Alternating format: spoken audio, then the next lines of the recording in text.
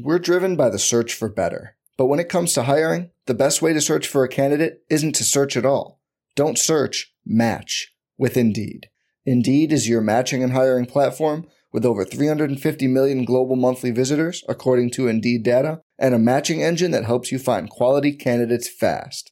Leveraging over 140 million qualifications and preferences every day, Indeed's matching engine is constantly learning from your preferences. Join more than 3.5 million businesses worldwide that use Indeed to hire great talent fast. And listeners of this show will get a $75 sponsored job credit to get your jobs more visibility at Indeed.com/Blue Wire. Just go to Indeed.com/Blue Wire right now and support our show by saying you heard about Indeed on this podcast. Indeed.com/Blue Wire. Terms and conditions apply. Need to hire? You need Indeed. You like scary movies? Uh-huh. What's your favorite scary movie? I don't know. You have to have a favorite. What comes to mind? Halloween. You know, the one with the guy in the white mask who walks around and stalks babysitters? Yeah. What's yours? Guess. Nightmare on Elm Street. Is that the one where the guy had knives for fingers? Yeah, Freddy Krueger. Freddy, that's right. I like that movie. It was scary. Wow, well, the first one was, but the rest sucked. So, you got a boyfriend? Why? You want to ask me out on a date? Maybe. Do you have a boyfriend? No. You never told me your name. Why do you want to know my name? I want to know who I'm looking at. What did you say? I want to know who I'm talking to. That's not what you said. What do you think I said? What? Hello? Look, I gotta go. Wait, I thought we were gonna go out. Nah, I don't think so. Don't hang up on me.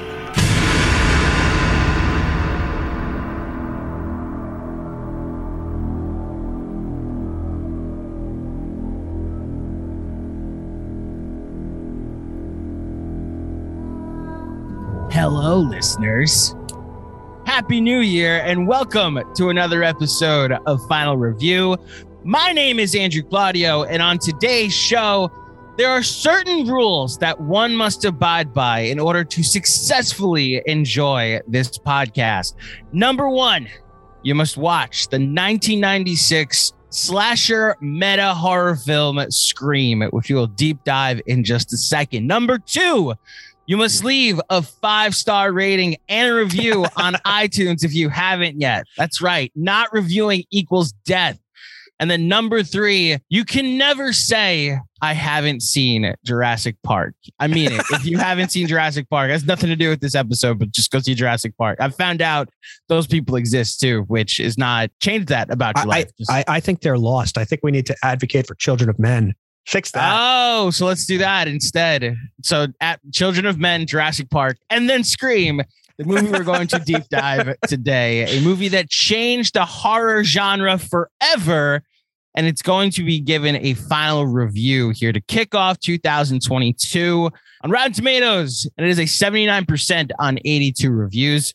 And at the Academy Awards, it got 0, but got decorated at the Saturn Awards, which is well known in the horror circles as like their Oscars. And at the box office in 1996, it grossed cumulatively over $100 million, and adjusted for inflation today, that's $208 million domestically and worldwide. Until 3 years ago, it was the highest grossing slasher film of all time until Halloween 2018 came out. Joining me, as always, to break it all down, Mr. Bernard Ozrowski. Oz, do you like scary movies? I'll be right back. Oh, no. Yeah. Oh, no. We're going to lose Oz halfway through the episode. It's official. Turn around, Jamie. Turn around. Oh, man. It's interesting. I know going into a movie to an episode, I should say, that the way the pod's going to go, it's going to be more celebratory. It's going to be more negative. My score will probably reflect like that I'm not as crazy about this movie. And yet I appreciate this movie a lot and what it did for the genre, and specifically the meta comments that come out of this. You really need to be a movie fan in order to enjoy, specifically a horror movie fan, in order to enjoy all of the references. And I want to say the last time I saw it, I didn't get a lot of the references. And this time going through the franchise, I feel like I got all of them, which made it even more of a cool experience. I start where we always do with two very big questions. The first, what do you remember from the first time you saw Scream, Bernard Ostrowski? So I saw this movie in theaters. I was 11. Nice job as usual, Mom. I really vividly recall the marketing campaign around this movie. I recall the trailer and the commercials defining the rules of a horror movie. And I think that my 11-year-old brain, I was already super, super into horror. I mentioned on some of these past episodes, there was a lot of renting of Friday the 13th and Nightmare on Elm Street movies that were part of my upbringing back in the old VHS days. Look it up, kids. And I don't think it had ever quite dawned on me until Scream was coming out, the sort of rules and artifice and architecture that make up a horror movie. So for me, it was a bit of a mind-blowing experience to 11-year-old Oz. I mean, I guess I understood generally that like the slutty girl dies and the black character dies first and the sort of like typical things that everybody knows about horror movies. But I don't think it ever crystallized to me that these are like the rules and the tropes in the way that I now understand. So I kind of think the meta element of this opened up my mind a little bit to how movies and how horror in particular is made. When Scream 4 came out, that was about a decade ago, I rewatched the series and I remembered feeling kind of flat on it. And I was blown away by how much I enjoyed revisiting, particularly the first Scream movie. Now just absolutely blown away. I think it's really great. I think it's aged extremely well. I think the meta stuff is really funny and on point. I think it's kind of a fascinating cast full of, it's almost like if you assembled an all-star team of like top 10 Major League Baseball prospects who all ended up having pretty shitty careers. Yeah. And like the best one was like, a regular player for like 10 years, but barely an all-star is your top of it. But I just think it all comes together nicely. And I think I've almost become more open to these movies where actors have just this one thing that they're known for. And I feel like my tastes have evolved in a way where 10 years ago, I might have said, well, that's a bad thing because, Nev Campbell didn't have much of a career after this or any of these other folks. And I look at it now and maybe it's much more that they just did such a good job of casting and brought this thing together so perfectly that they found these people who may not be great actors, but fit perfectly in their roles in this film. Yeah, the meta stuff is just, it's off the charts. There's an entire category dedicated to the meta-ness of this movie. I will, full disclosure, start this pod with a confession. I'm pretty sure I saw Scary Movie first. So like I knew the ending. I knew all of the jokes that were going to happen throughout the movie. And so the satire and the comedic bits throughout the movie, when I watched it for the first time, landed more than the horror and the actual slasher nature of the movie, which like there is a lot of that too. This is a slasher film. People get gutted. People get killed throughout the movie. And yet some of the references are what I enjoy much more than the horror elements, which look, first time I saw the movie, I want to say I was 15, 16 and had seen the entire Scary Movie franchise before that. And it was like, oh, I know what this is referencing. This is referencing Scary Movie, right? And, Dum Dum eventually figured out the order of things. It cannot be expressed strongly enough how much this revitalized, reinvigorated, recharged the horror industry and where horror movies were. It was really just like sequel after direct to home release in the mid 90s.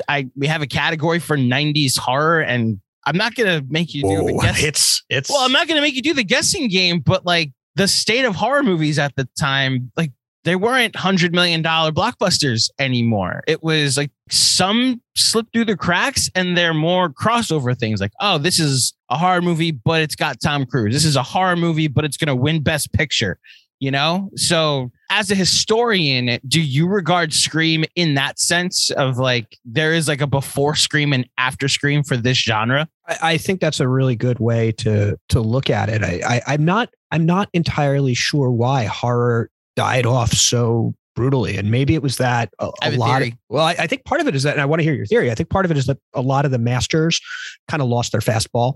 I think a lot of the folks who came of age in the 70s are just not making good movies by the time we get to the mid to late 90s. You know, we ran into this when we did the Halloween episode. I think there are certainly some questionable career choices in Wes Craven's late filmography that are not exactly ideal films. I also think there's a moral majority element to horror in the 90s. I mean, there are some movies that are going to come up today that we're going to talk about, which I just don't think could be released in America in 2021. So there's a film I quite like called Last House on the Left.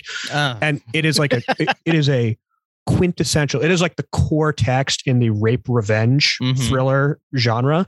And that is just not a type of movie that gets made anymore. There was a good one a couple years ago, a French movie, but other than that, the audiences don't want that, or at least don't want it in sufficient numbers or at sufficient quality that directors with things to say and ideas are making them. Maybe you get some straight to video slag. And I really think there may be a moralizing element here. And you even see it with the Scream franchise itself. Scream 3 is made after Columbine. And they tone down the violence massively and lean into sort of comedy. And we'll talk about Scream 3 later. But it does seem like the sort of ebbs and flows of American pop culture morality probably has a lot to do with what is or isn't allowable in successful horror films. So it's funny, you said the C word that I was going to try to avoid for this episode, because I feel like I've brought up Columbine a couple of times in recent episodes, and I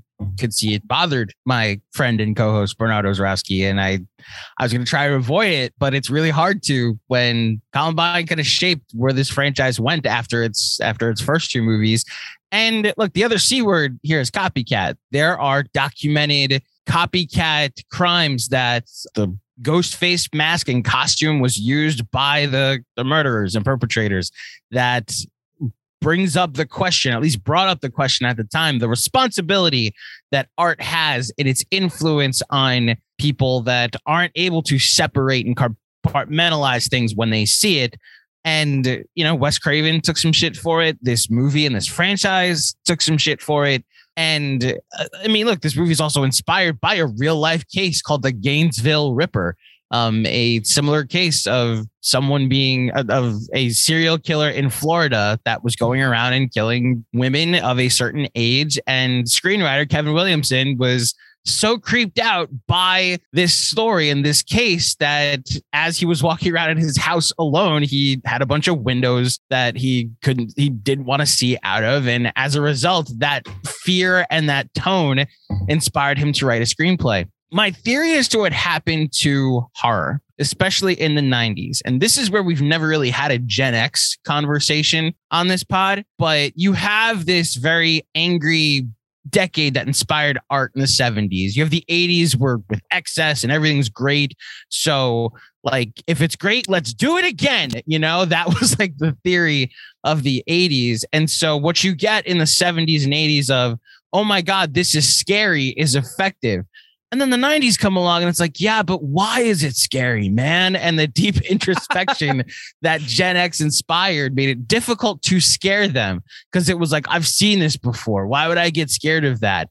And those rules, like Gen X is the victims in all of the scenes in this movie. So it's as if the Jamie Kennedy character is like important to the crux of why this movie works, because it's a reference to the fact that you've seen how this works. You've seen where this story is going to go. You know the rules. So it's winking to the audience that, listen, we know you've seen it done in all these past horror movies. Acknowledging that this all exists in the Scream universe adds to why this then becomes so effective, that you can do a horror movie while acknowledging that this is a formula that has worked in the past.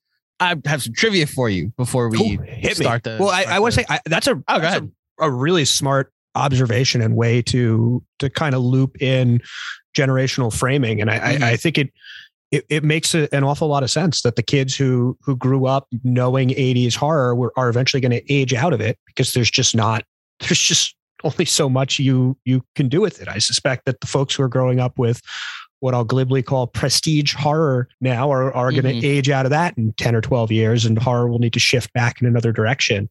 I think it's a smart observation on the arcs of kind of aging and how the film industry works. Well, where we are now is very fascinating, because technology plays such a bigger, like there's a different movie about this app is going to kill you. This phone is going to kill you. The computers are going to take over. And it works as an allegory, but also works as like, well, what's the scariest thing? Oh, this thing that I've put my entire life in the palm of my hand, all of a sudden I download an app and there's a countdown to when I'm eventually going to die. Like that's more prevalent now in how they write things. The prestige horror of it. Look, when we did our Halloween pod, it took everything in me not to put Get Out as my number one, because I don't find it scary. I find it brilliant. But ask somebody that doesn't look like me and they're like, no, that's very scary. It's a documentary, Claudio. So Then answer the question. Same category. Oh, please stop. Name the killer in Friday the 13th. Jason! Jason! I'm sorry. That's the wrong answer. No, it's not. No, it's not. It was Jason. Afraid not. No way. Listen, it was Jason. I saw that movie 20 goddamn times. Then you should know Jason's mother, Mrs. Voorhees, was the original killer. Jason didn't show up until the sequel.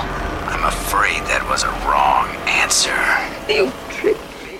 some trivia. Do you know what the original title of this movie was? I do. It's a scary movie. Yes, it was called Scary Movie by, again, writer Kevin Williamson. It was actually called Scary Movie for 90% of production. And then do you know why it was then changed to Scream?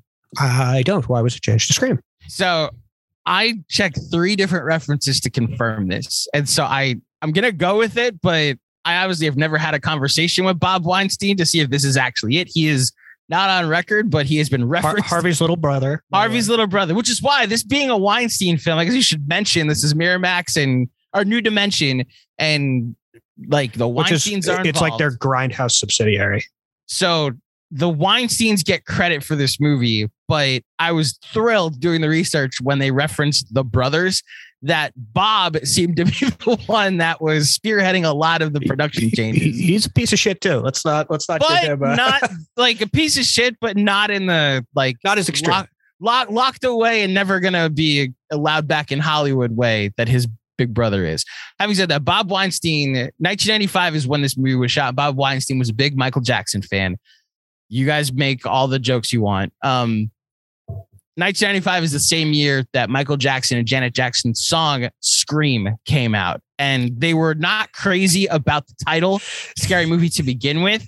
And then Scream came along and they got inspiration and changed the title. Craven and Williamson hated it at first and then later admitted, you know what, that actually it worked better because Scary Movie came off as more of a parody than an actual horror movie title, which worked out perfect. Which wink, wink. Yeah. Yeah. Do you know why? Oh, do you know where the Ghostface mask came from? I know it's a thing that it predates this movie, but I don't know where it comes from. So when they were on location scouting for where to have all the houses and where to film the movie, I forget the name of the Hitchcock film that it's from 1943. And one of the producers was looking at one of the houses that we used in this Hitchcock film. Oz is looking it up now. It's Shadow of a Doubt. Shadow of a Doubt. Yes. So they were on the set of the house where Shadow of a Doubt was filmed. They don't use that in the film, but on one of the posts in front of the house, they saw the Ghostface mask. And this producer then was like, oh, that's actually like super scary. That I wonder if that would make a good mask for a film, because Williamson, when he wrote the script, didn't describe the mask, just said a masked killer. And when Craven saw it, he was like, that's it. That's the mask we got to use. And then they found out that it was copyright and trademarked by a company called Fun World, which if you go to a Party City or a costume store, a lot of the costumes in there are owned by Fun World. For all pre-production, Craven was like, please, Weinstein's, please, studio, get us the rights to this mask. I don't know how to do a different, like, I see it and now I need it. And the Weinsteins in their creative, this is a difficult way to describe this. Their Weinsteins in their way to use their power. Cynical financial self-motivation. There you go. This is why Oz is in my life. They created leverage and were able to work out a deal with Funworld that gave them the rights to the costume. And it's now Funworld's like number one product over the last 25 years. Obvious, I think it would be that this is something that they've benefited from. There's a lot of trivia I'm going to throw at you throughout the pod. The casting of all this movie is interesting. The good Lord, how close Wes Craven came to not being part of this movie multiple times is pretty cool. I'm very excited to deep dive this movie with you, Oz. The categories we're omitting off the top, the ones that we're not doing today. Kevin Williamson, who I think is best known for Dawson's Creek, right? Oh, I would say Scream, but yeah, Dawson's Creek is fair.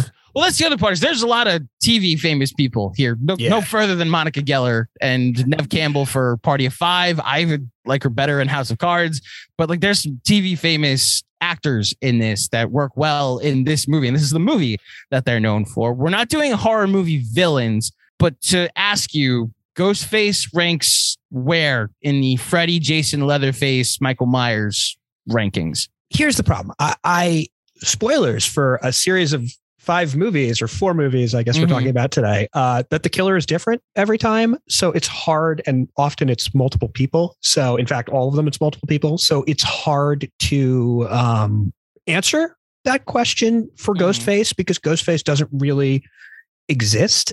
I think the cohesive idea, meta idea of Ghostface is a lot more interesting than the actual murderer's villain itself. So of the ones you mentioned, I would probably put Ghostface last, even though it's a great look.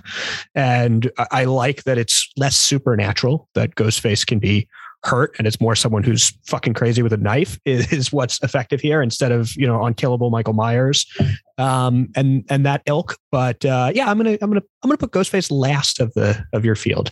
I'll go a step further. Like I put Pennywise ahead of Ghostface. I put that's not crazy. I put Norman Bates and his mom ahead of Ghostface. Like there are a lot of horror movie villains that would go ahead of Ghostface when he shows up. I will say it's a Halloween costume similar to Michael Myers. I don't remember a Halloween where I didn't see Ghostface once, and even if not as like a trick-or-treater showing up to my house, the mask hanging as a decoration somewhere. Ghostface has been ubiquitous to the holiday since 1996. That is for certain. On Halloween, there were a number of small children that showed up to my house wearing Ghostface masks. I'll say I was watching TV with Logan the other day, and my 3.5-year-old son, and there was a commercial for Scream 5 on, and he goes, "Oh, Daddy, I want to see that. It looks it looks like another Michael Myers Halloween movie." And I was like, "Fuck yeah! So proud of my boy." I will not be taking him to Scream 5 with me. I was gonna say, is he coming this weekend? If it were on video on demand, maybe. But. Okay. We're not doing Roger L. Jackson. Oz, do you know who that is? No. Okay. Well, the voice that they use for the voice changer in the movie that you hear talking. I should have known that actually. He also, for all my Cartoon Network heads out there, if you grew up watching Powerpuff Girls, he's the voice of Mojo Jojo. This is a generational gap here. There's no way you watched Powerpuff Girls.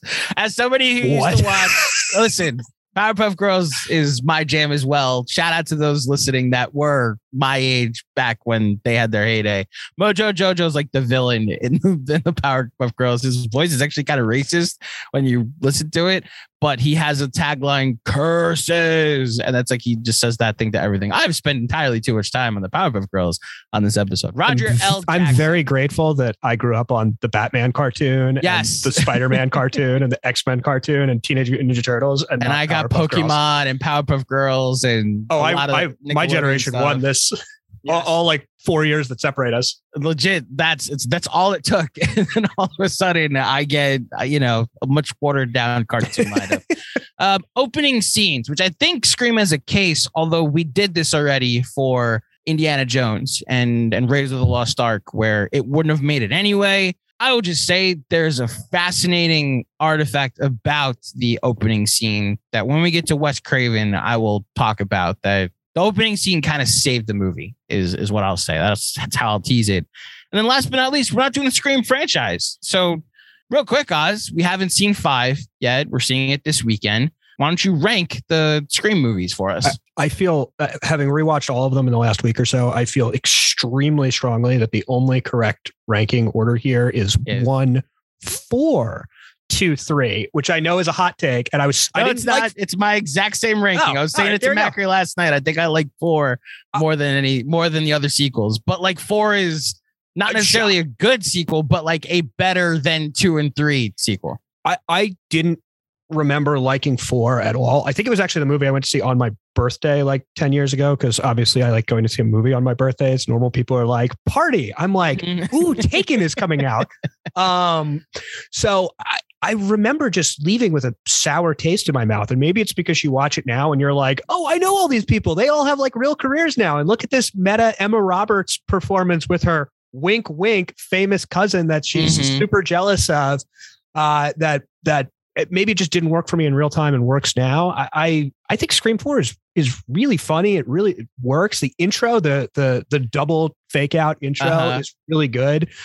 Scream 4 is I was stunned how much I like Scream 4. So yeah, I think it's 1, 4, 2, 3. And 3 is bad. 3 is god awful. Yes, 3 is god awful. 3 I found 3 less pleasant than the, like, when I watched however many Halloween movies to prep for that one, and we're watching like that god awful Paul Rudd one. I thought Scream 3 was more unpleasant than the really bad Halloween movies, because it like sells out the arcs of all these characters. It turns Sidney into this like sad, locked up bag of garbage person.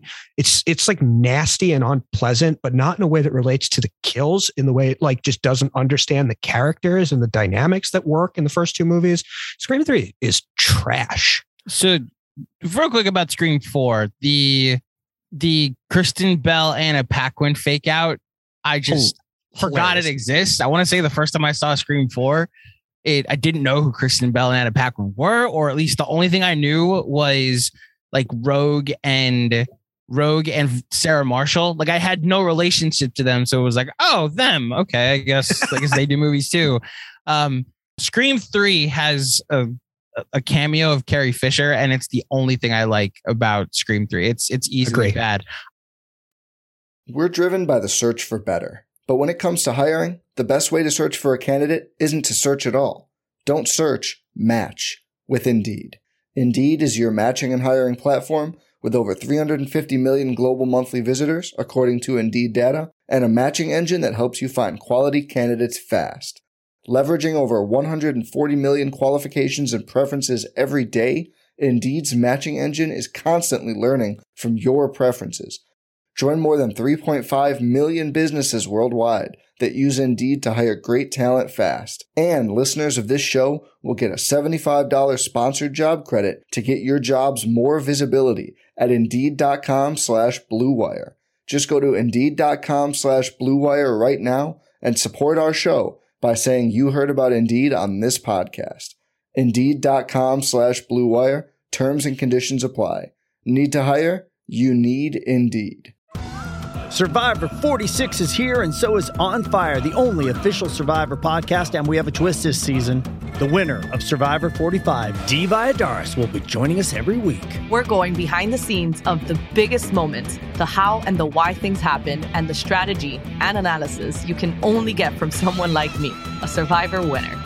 Listen to On Fire, the official Survivor podcast, wherever you get your podcasts. How do you gut someone? You take a knife and you slit them from groin to sternum. Hey, it's called tact, you fuck rag. Hey, Stu, didn't you used to date Casey? Yeah, for like 2 seconds before she dumped you for Steve. I thought you dumped it for me. I did. He's full of shit. And are the police aware that you dated the victim? Hey, what are you saying? That I killed her? It would certainly improve your high school Q. Stu was with me last night, okay? Yeah, it was.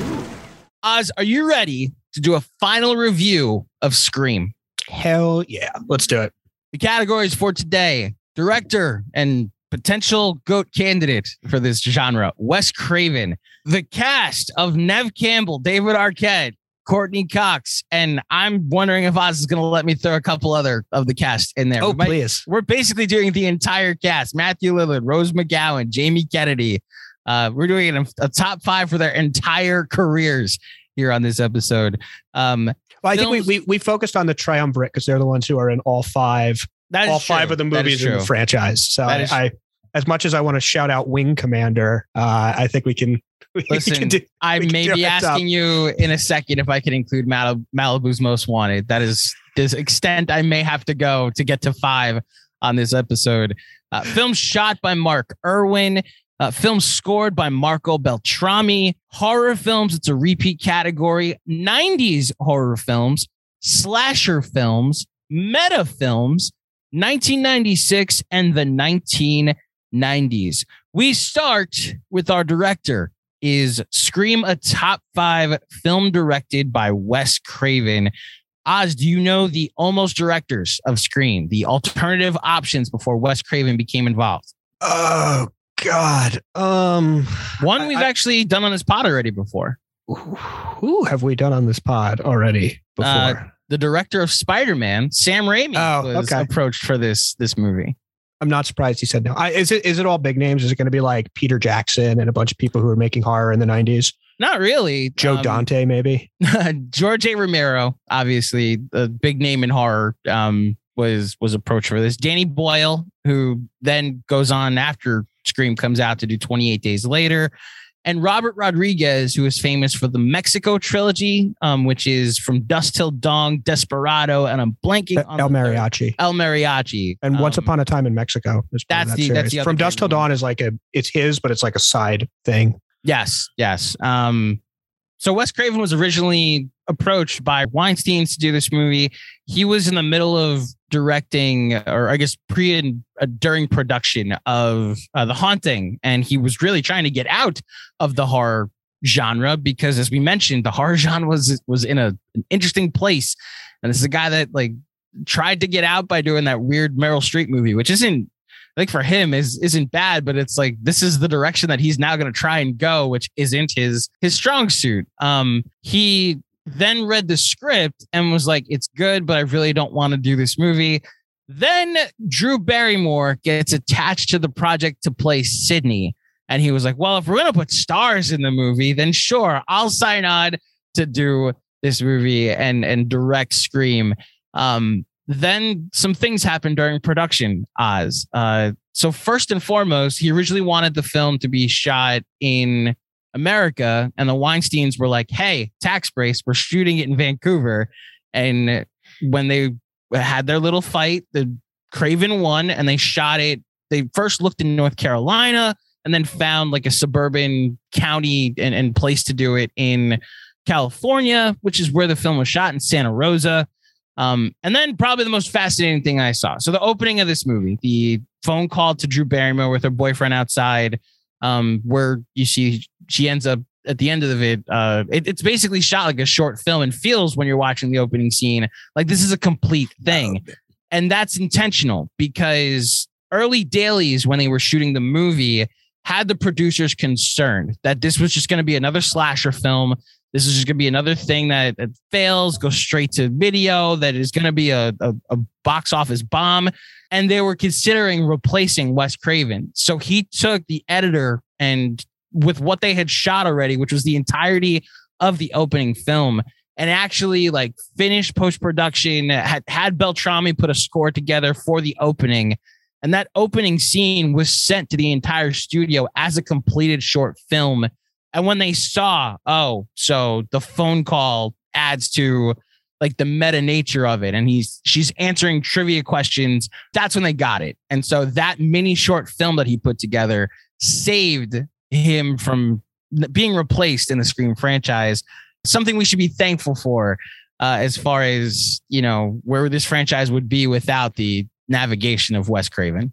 Is there a weirder outlier movie in any director's filmography than Wes Craven making Music of the Heart with Meryl Streep?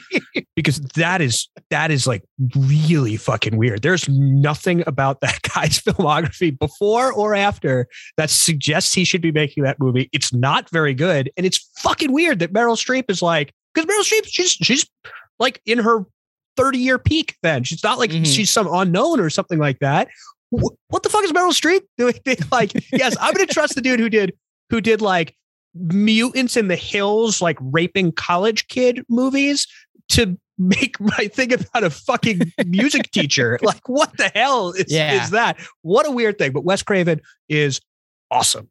Yes. Holy shit, this guy's awesome. Is he the GOAT of horror movies? I think the answer to that question is yes. I'm a little torn because I love the Romero zombie movies so much, but Romero has just not a lot else that's particularly good on his resume. So that I definitely, give a longing wink towards Romero. But yeah, I think it's probably Craven. I just, even if we only look at his career as like 7 or 8 particularly great movies, which is where my rankings came down here. And then there's a lot of stuff that's fine. And he definitely has some misses like Scream 3. But he's so influential. A lot of the genres of horror that now exist come from his mind. I mean, we think of Scream as creating this kind of meta horror genre. That's not really true. New Nightmare, which was his own attempt to reboot the Nightmare on Elm Street movies, did a very similar sort of storytelling meta beat that we see throughout the Scream franchise. He's just a really creative, smart guy who is really quick to really iconic horror imagery. I think he understands how to make physicality uncomfortable in a way that a lot of directors don't.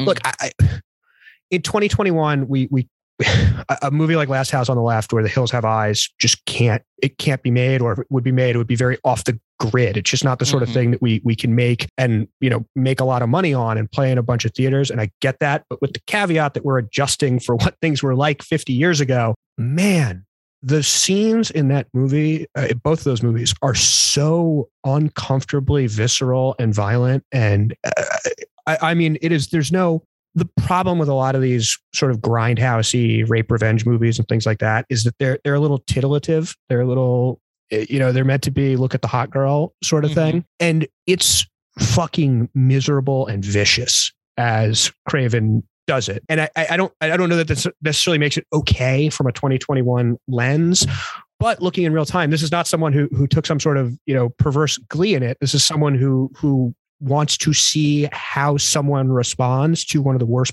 imaginable things happening to them. I just think he's just a very, very smart, very visceral filmmaker who's just so incredibly self-aware in the way a lot of directors, particularly horror directors, aren't.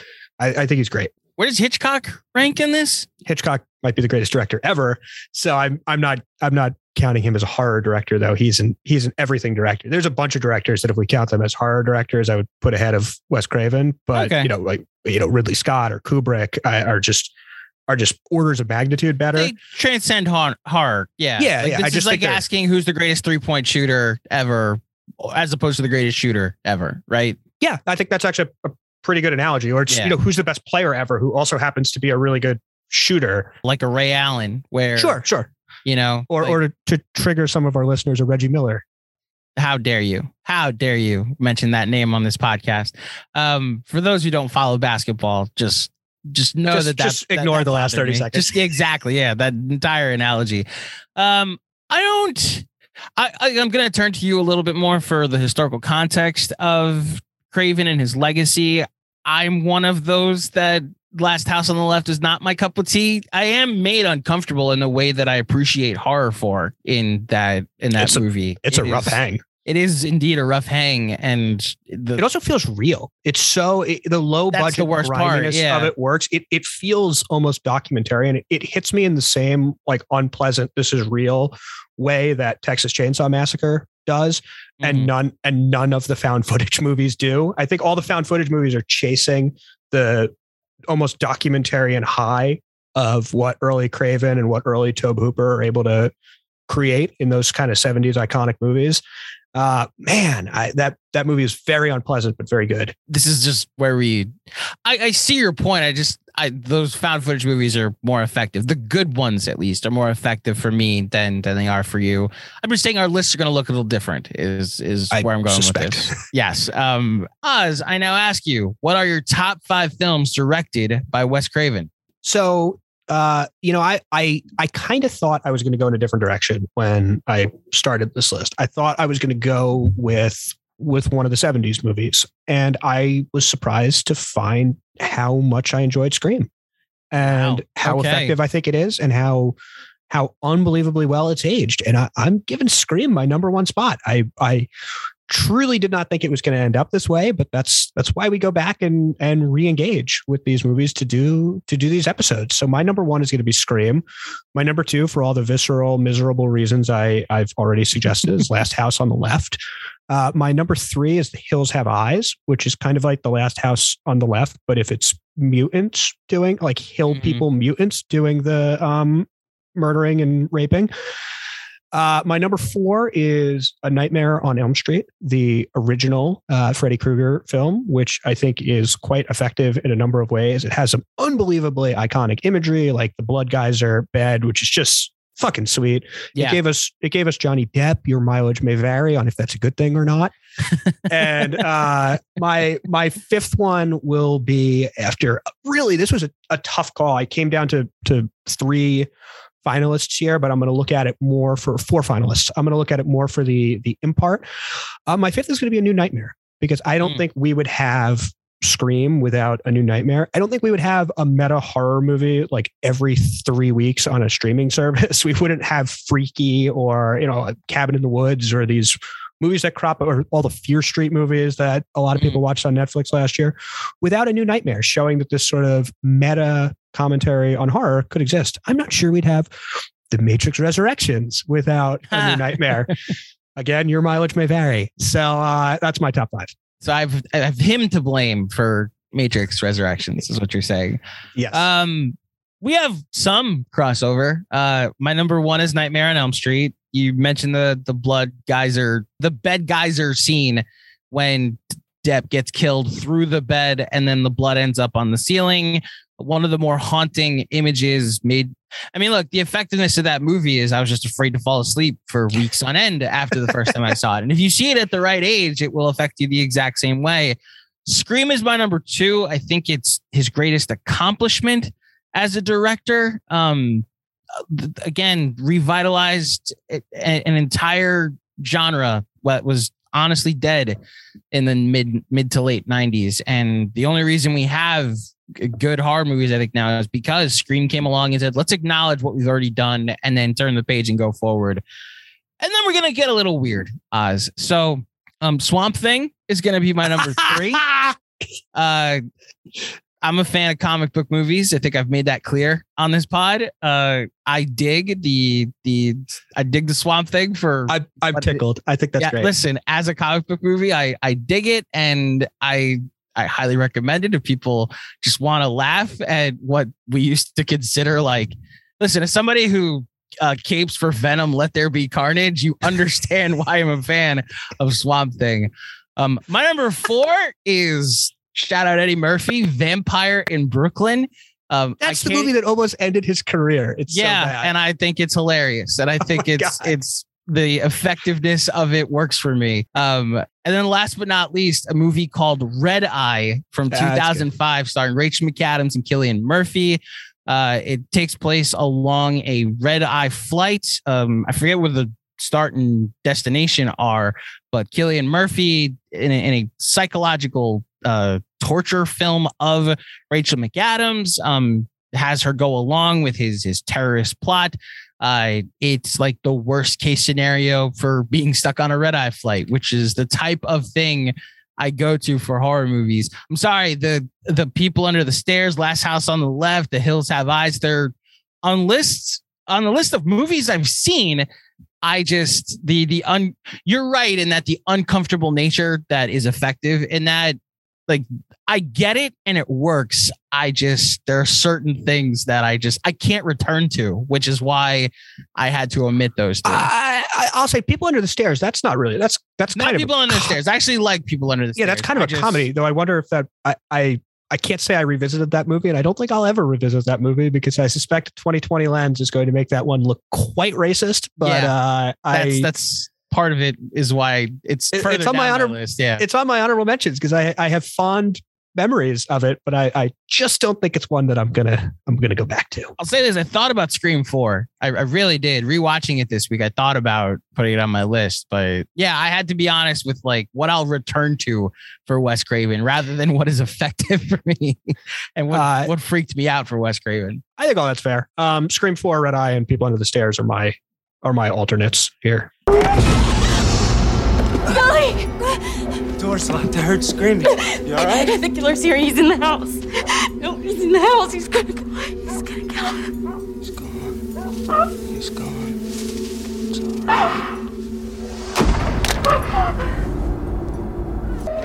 Whoa, wait. Sidney, wait. Sidney, come back!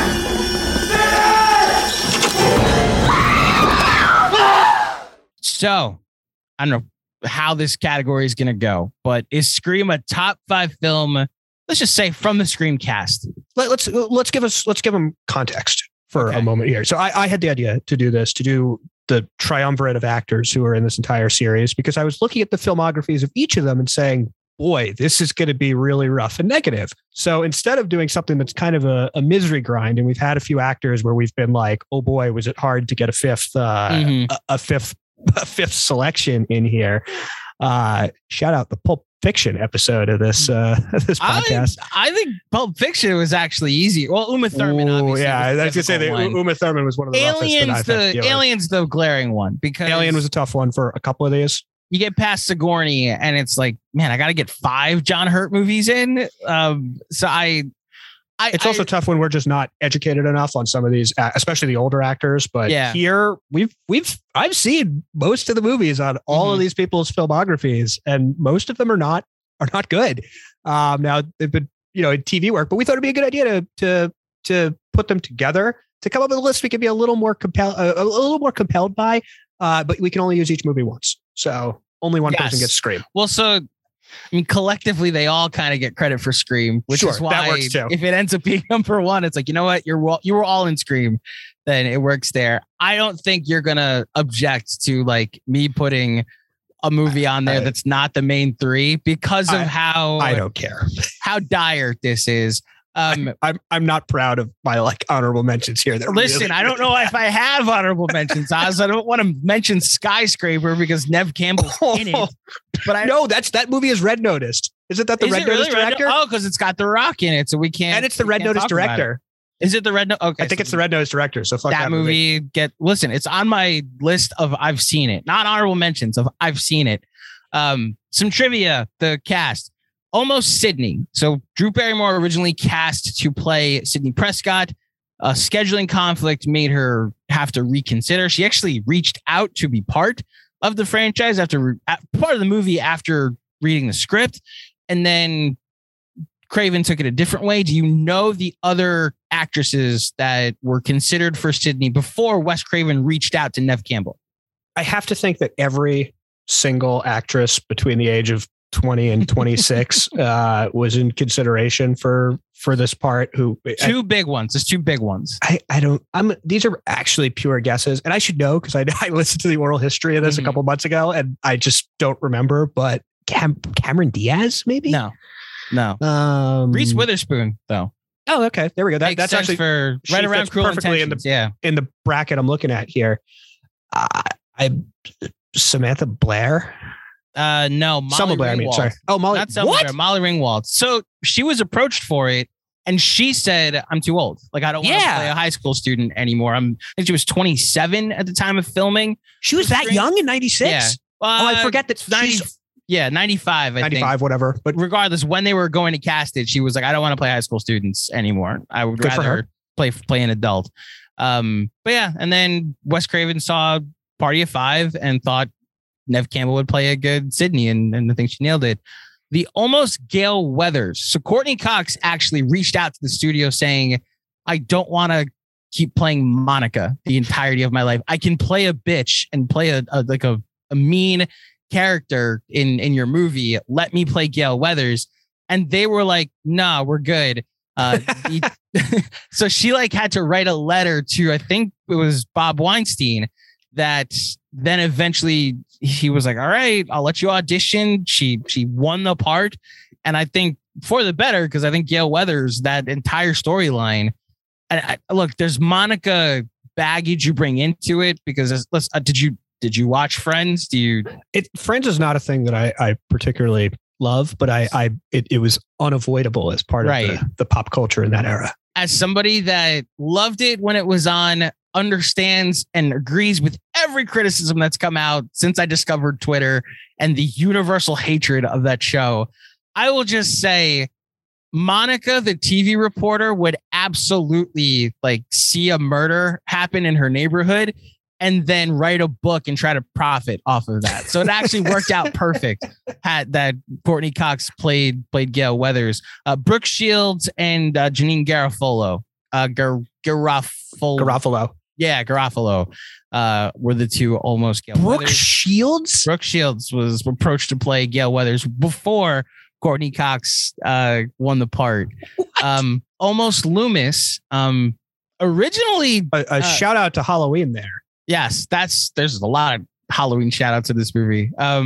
David Arquette was originally approached to play Loomis, and he asked to audition for Dewey because he thought the character needed to be a little bit more suave and a little bit younger, and that he was too goofy and thought he should play Dewey instead. So props to David Arquette. And in case you're wondering, Oz, they literally cast Skeet Ulrich to play Loomis because he looks like Johnny Depp. Oh, well, that's perfect. And he is a very budget Johnny Depp. Mm-hmm. So Jamie Kennedy won the role of Randy, and there was one other actor. If you know the actor, probably not by name but by face when you Google him after you hear this, guys. But an actor called Breckin Meyer. Oh yeah, from Road Trip. Yes, from Road Trip. I like him in Rat Race. So Breckin Meyer was the almost Randy of it all, and then Matthew Lillard. Look, this is my one. I don't know if it's a flaw because he's clearly playing a specific over the top. I just can't stand his tongue. Every single scene is overacting, and Oz is giving me a face. I'm guessing he's your favorite part. He actually is my favorite part of this movie. I think he's so funny in this movie, and it's so purposeful. Look, there are a lot of annoying things that he's not great in, Wing Commander. Though he's quite good. There's a TV show called The Bridge where he plays a skeevy reporter that nobody watched that show, but he's really fantastic at it. The guy can act. But he definitely goes for it here.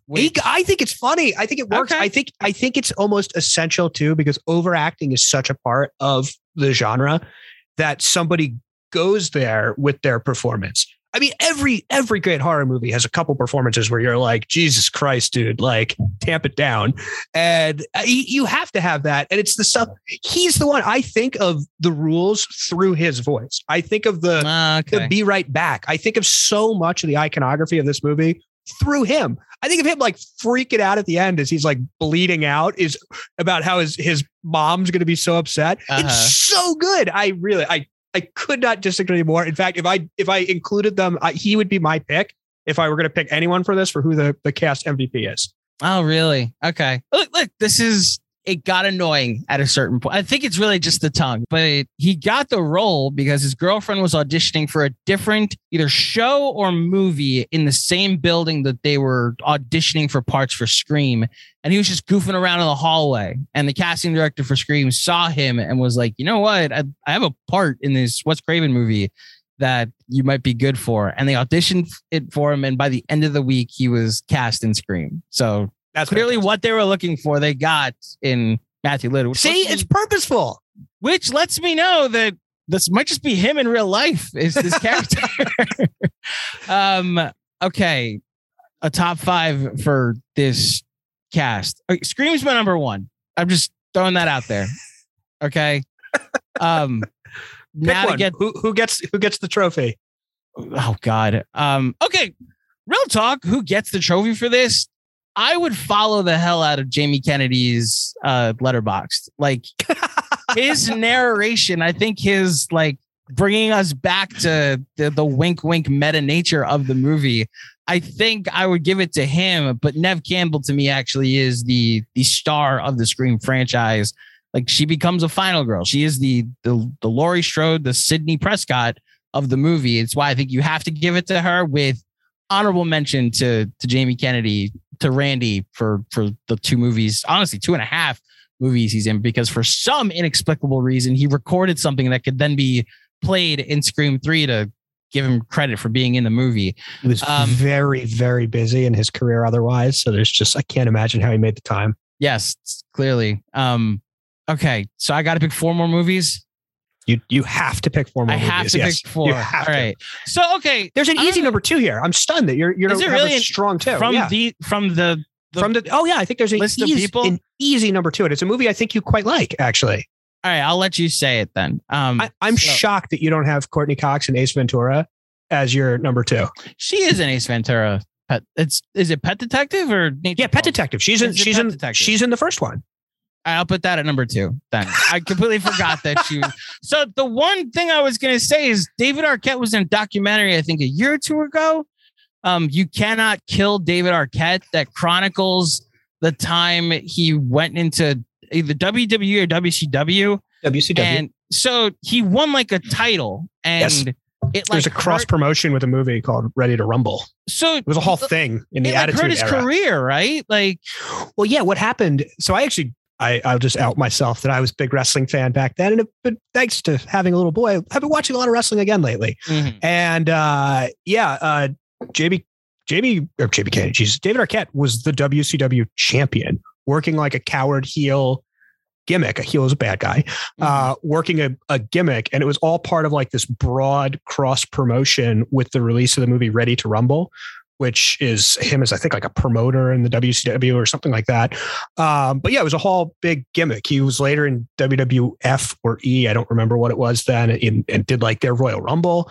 He has like a history and a respect for pro wrestling in a way that I think is a lot more acceptable in the 2020s than it was in the 1990s. So he got fucking crucified by critics for his dalliances with pro wrestling. Listen, we're 2 basketball fans and remember Dennis Rodman missing an NBA Finals game to go be in the NWO. Yeah. So I appreciate the when real life superstars go into the WWE and play themselves. I really liked the darkness of that documentary, the You Cannot Kill David Arquette, how he like got back into shape and what it did to his career, and like him and Courtney Cox and what their relationship looks like now. So I'll put that as my number 3. I can use the entire cast. You don't care? I don't care. All right. And you also hate this movie. So in 2012, a movie called Trouble with the Curve, starring Clint Eastwood. Fuck you. And Amy Adams and Justin Timberlake, and our MVP on for one of us on this pod, Matthew Lillard, came out. I dig it as a baseball movie. It also has all of the philosophical things that Oz hates about baseball. That it's Matthew Lillard is the prototype saber heavy GM that is trying to get rid of the Clint Eastwood character. He was right. Except Clint Eastwood clearly heard, because his eyesight's gone, that the guy that they drafted number 1 overall can't hit a curveball, because that's how the feel of the game works. Meanwhile, Matthew Lillard has only ever watched baseball through a computer, which, that's just how baseball is now. And now, lo and behold, 10 years later, that's literally now there's just no baseball. There's just no baseball. So, my number 5, I think we're up to. So Arquette did a movie in the 90s called Johns that I actually think is it's very small, and it's only like 88 minutes, but he plays like a hustler in Vegas. And he works works jobs and it is actually very charismatic as like a movie he carried alone. Then there's like a fun one with Eight-Legged Freaks, which you want to talk about a horror movie. I fucking hate spiders. So that movie is actually very effective. Those will be my candidates for 5. If I could, Oz, this was the most difficult category and you simplified it for me to where I had like 5 different characters and actors' filmographies to go to. All these people are better on television, and I'm glad that they have their television success to go to. That the TV of it all is a big a big issue here. So I found this difficult, but perhaps a little less difficult than you did. I did. Yes. Yeah. I think my number one is pretty easily Scream, and since I'm just going to focus on the triumvirate, it's pretty clearly Neve Campbell for me as the MVP of that one.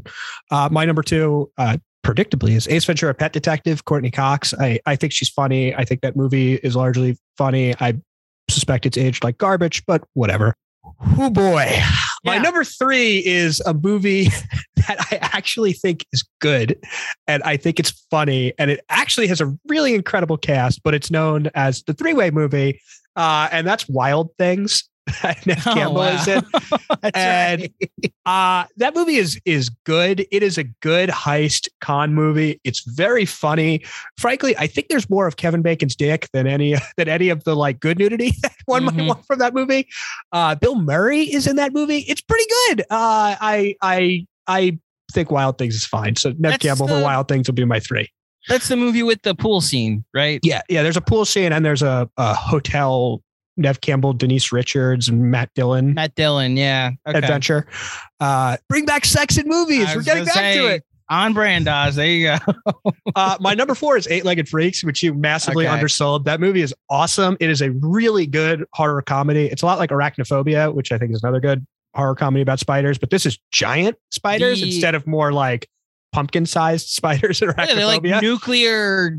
Yeah, like they fought like a nuclear power plant or nuclear waste gets. Yeah, it's like a send up of like 50 movies. I think it's good. I think he's funny in it. It has like Baby ScarJo in it, one of her first performances. I think Eight-Legged Freaks is good. But if you listen to our Lake Placid podcast, you know that I have a big soft spot for trashy creature movies. And my number 5. I had it on my list. The mall scene is fun. This is my actual new nightmare. Oz is. Spiders are now gigantic. The tarantula sequence, I'm literally squirming thinking about that movie. And my number 5 is I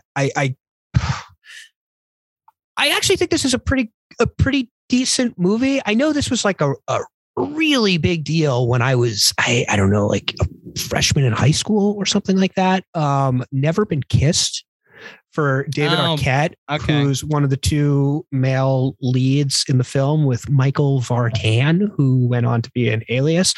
He's the love interest for, I don't even remember. He plays Drew Barrymore's sister, and the 2 of them have good rapport. I have relatively positive feelings about him from this movie. All right, I'm lying. This is fucking brutal too. I told you. And then my last 2 are I have fond memories of Ready to Rumble, even though I know it's bad for Arquette. And a young Courtney Cox is one of the human leads in Masters of the Universe with Gwildor and all that sort of stuff. You look utterly perplexed at what Masters of the Universe is. No, I think I've seen it. Didn't we do an actor in Masters of the Universe? The movie or the movie. Okay. Yeah, I've never seen this. Did we do Frank Langella? No, we haven't. No, I've never seen Masters of the Universe. I think you're mentioning it. I've heard of it. I've just never seen it. So that's why Courtney Cox, unfortunately, does not make my list for that. And she's fine. She's like the kid in it. And there's like a reboot from Kevin Smith on Netflix that is pretty good. Of it. So it's been back in the public consciousness lately. I think we deserve rough list here. Medals for getting through this credibly. This rough list. Listen, you all get 5 points for Scream. That's how you can justify 5 points for Scream. There we go. Exactly. Is that you, Randy? Cute. And what movie is this from? I spit on your garage. Lose the outfit. If Sydney sees it, she'll flip. Oh, you want to play Psycho Killer? Can I be the helpless victim? Okay, let's see. No, please don't kill me, Mr. Ghostface. I want to be in the sequel. Cut, Casper. That's a wrap. Randy, what the hell are you doing? Ah! Next up, Mark Irwin. Is Scream a top 5 film shot by Mark Irwin? Did you know, Oz, that Mark Irwin was fired from the production of Scream before they were done filming? I did not. So they were filming the final sequence. They were about like 75% done. And there's actually, you could see what he messed up with, or what his crew messed up on in a couple of shots in the house party sequence. And like when Jamie Kennedy is giving the rules, when it goes back to the kids on the couch, they're clearly all like either out of focus or the fisheye lens is off. And there's like, you could see like the edges are a little squished together. Craven got so fed up and he went to Irwin and was like, this is unusable. Like, I can't use this in my movie. You need to fire your crew. And Irwin said, well, if I need to fire my crew, I'm like, you're going to have to fire me too. And Craven was like, all right, we fired you from the film. And the producers fired him and replaced him with Peter Deming, who finished the film. It's probably why you can catalog it. I don't think Wes Craven and Mark Irwin worked together ever again after this movie. It's weird because they worked together like 3 or 4 times before this, I think. So that I did not know that. Yeah, that's rough. Yeah, rough break for the guy who ends up going on to do like Scary Movie 3 as part of like his movies after that, you know. What a weird career. I mean, this guy came out of the gates as Cronenberg's go-to guy, and David Cronenberg, especially the stuff that he was doing early in his career, is like masterful visual styling. He's doing crazy shit that no one else is doing. And then this guy is, doing kind of like mediocre horror movies in the late 80s and 90s. I don't really know what happened. And then he's doing like American Pie 2 and like Something About Mary and 10 Things I Hate About You. He becomes kind of like a go-to voice for like teen comedies and the way teen comedies look. And it's interesting. It had never dawned on me before, but there is a real visual sameness that runs through all of the movies of that era. I can think pretty clearly about how 10 Things I Hate About You looks an awful lot like Old School, looks an awful lot like American Pie 2. It looks like Road Trip. Perfect. Bringing it back to Breckenmeyer. That all these things have a real commonality in visual language that had never dawned on me before. But I guess he went from, a defining auteur of bizarro horror to what 17-year-olds drinking from Solo cups looks like. You hit it that he clearly, something happened in his career. I don't know if just the experience of working with Craven, I think you can even pinpoint it to Scream when he became kind of the go-to guy for this type of genre. Do you know do you care about the CSC awards?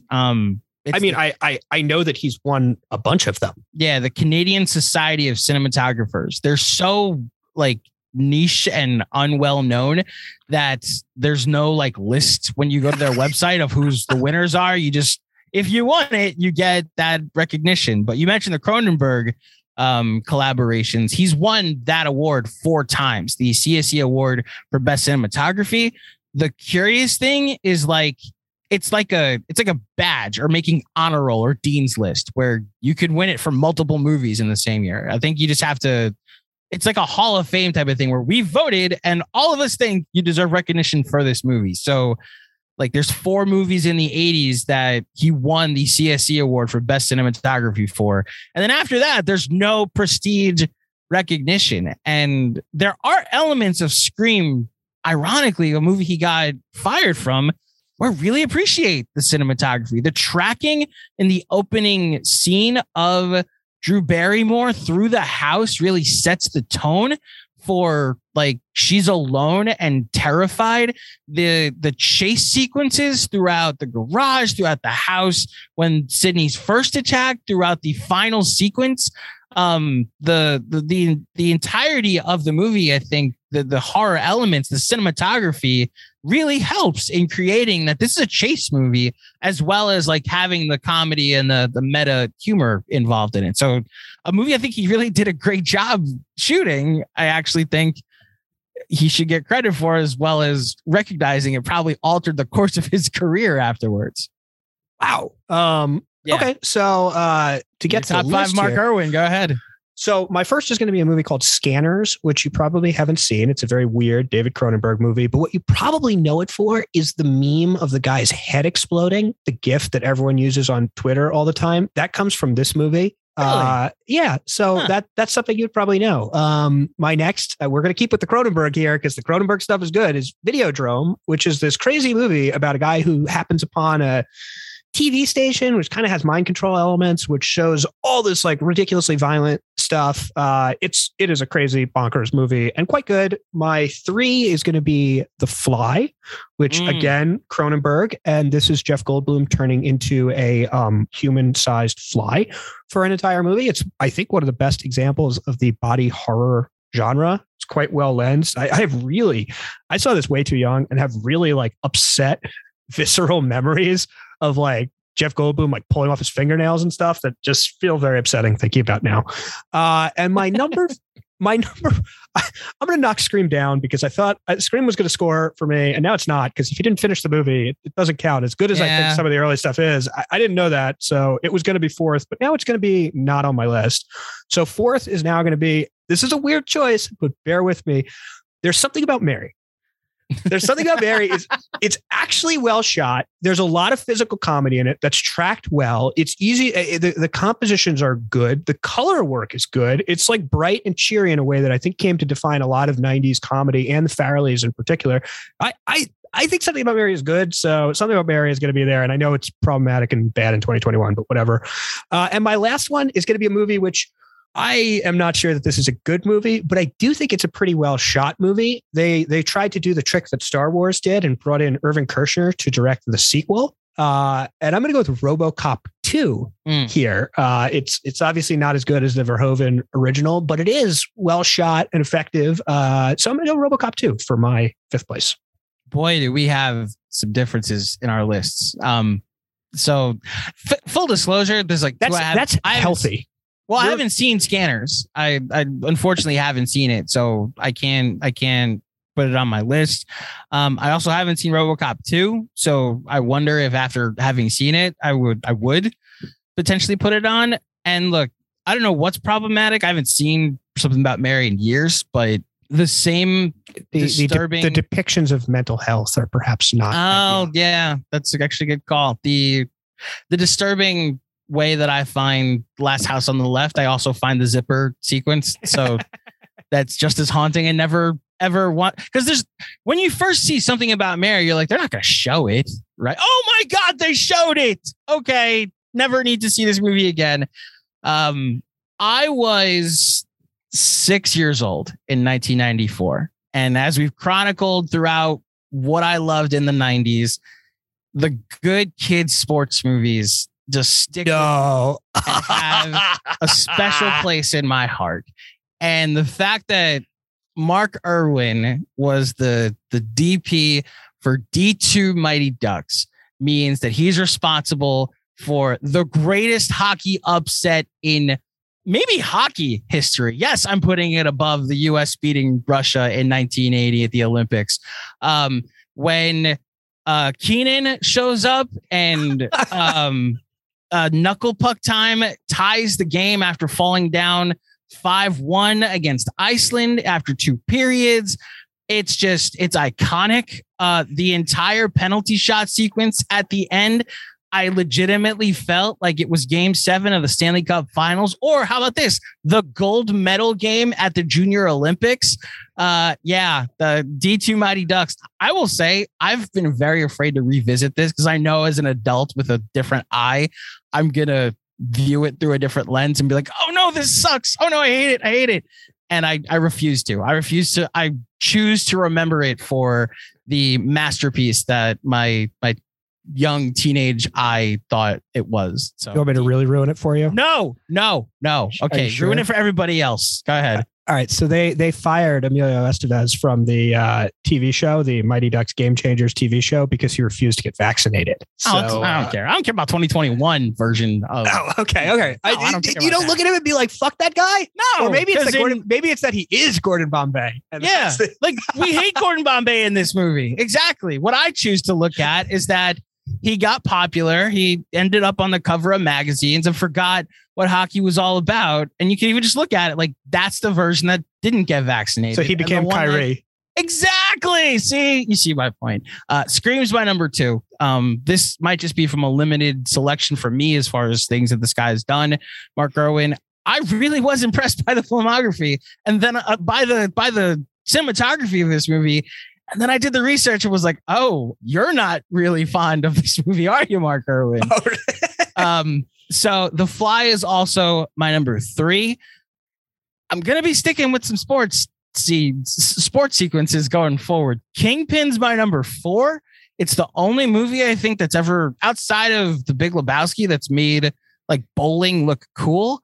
And you want to talk about movies they can't make today. There's a website named after this movie.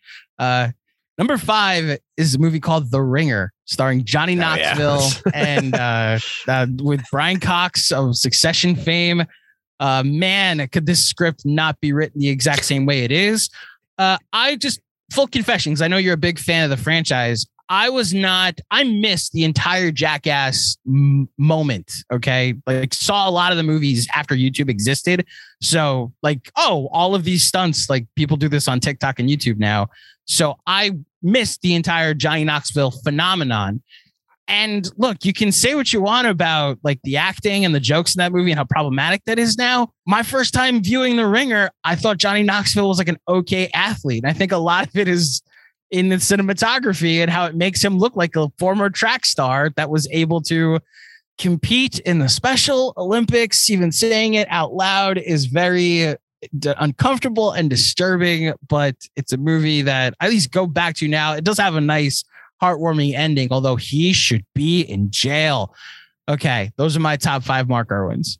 I think that's delightful. Yeah. Also, I think the movies of Jackass are far more special than the TV show of Jackass. And I genuinely think that they're good movies. Unironically, I like them. Jesus Christ, you don't know the rules? Have an aneurysm, why don't you? There are certain rules that one must abide by in order to successfully survive a horror movie. For instance, number 1, you can never have sex.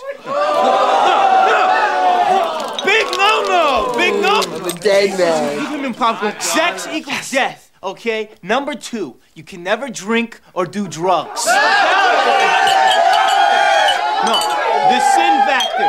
It's a sin. It's an extension of number 1. And number 3, never, ever, ever, under any circumstances say, I'll be right back. Because you won't be back. I'm getting another beer. You want one? Yeah, sure. I'll be right back. Next up is Scream, a top 5 film scored by Marco Beltrami. Scream was his first feature film. He had never scored an entire feature film. I mentioned that the 13-minute sample of the opening scene that Craven put together for the studio was the first thing that Beltrami was given to do. That was basically his audition for the movie, and they liked it so much that they hired him for the rest of the project. Fellow composer Michael Carlson called his score one of the most intriguing horror scores composed in years.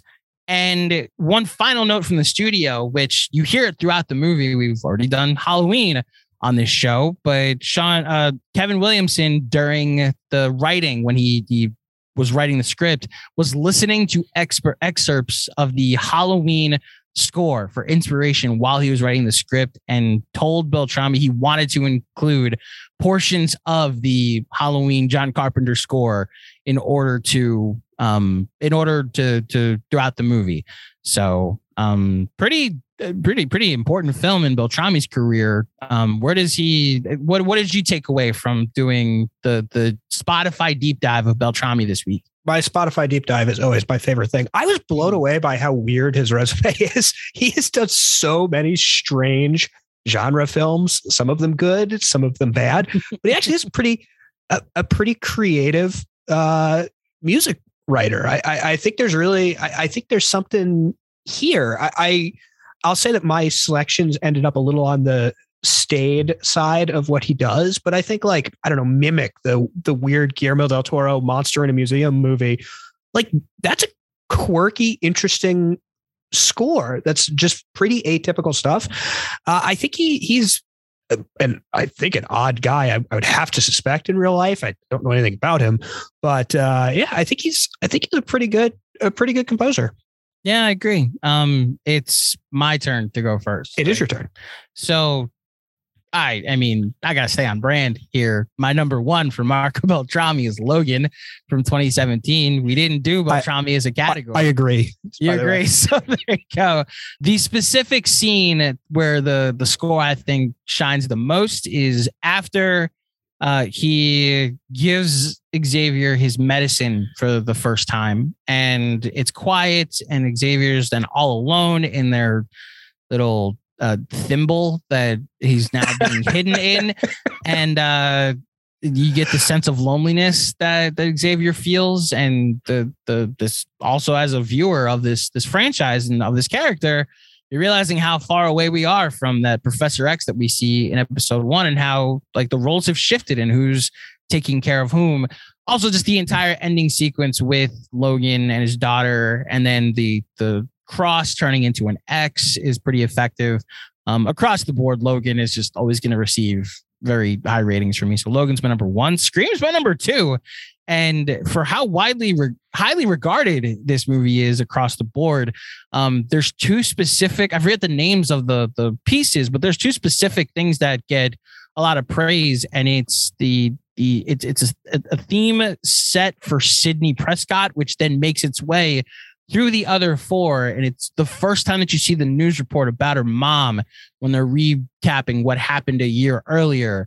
And it's a piece of music that plays while she's looking out the window. And it really humanizes the character as more than just a final girl, but someone that's gone through some extreme trauma and now sets up for why she makes some irrational decisions going forward. It's because she's experiencing some PTSD throughout the movie.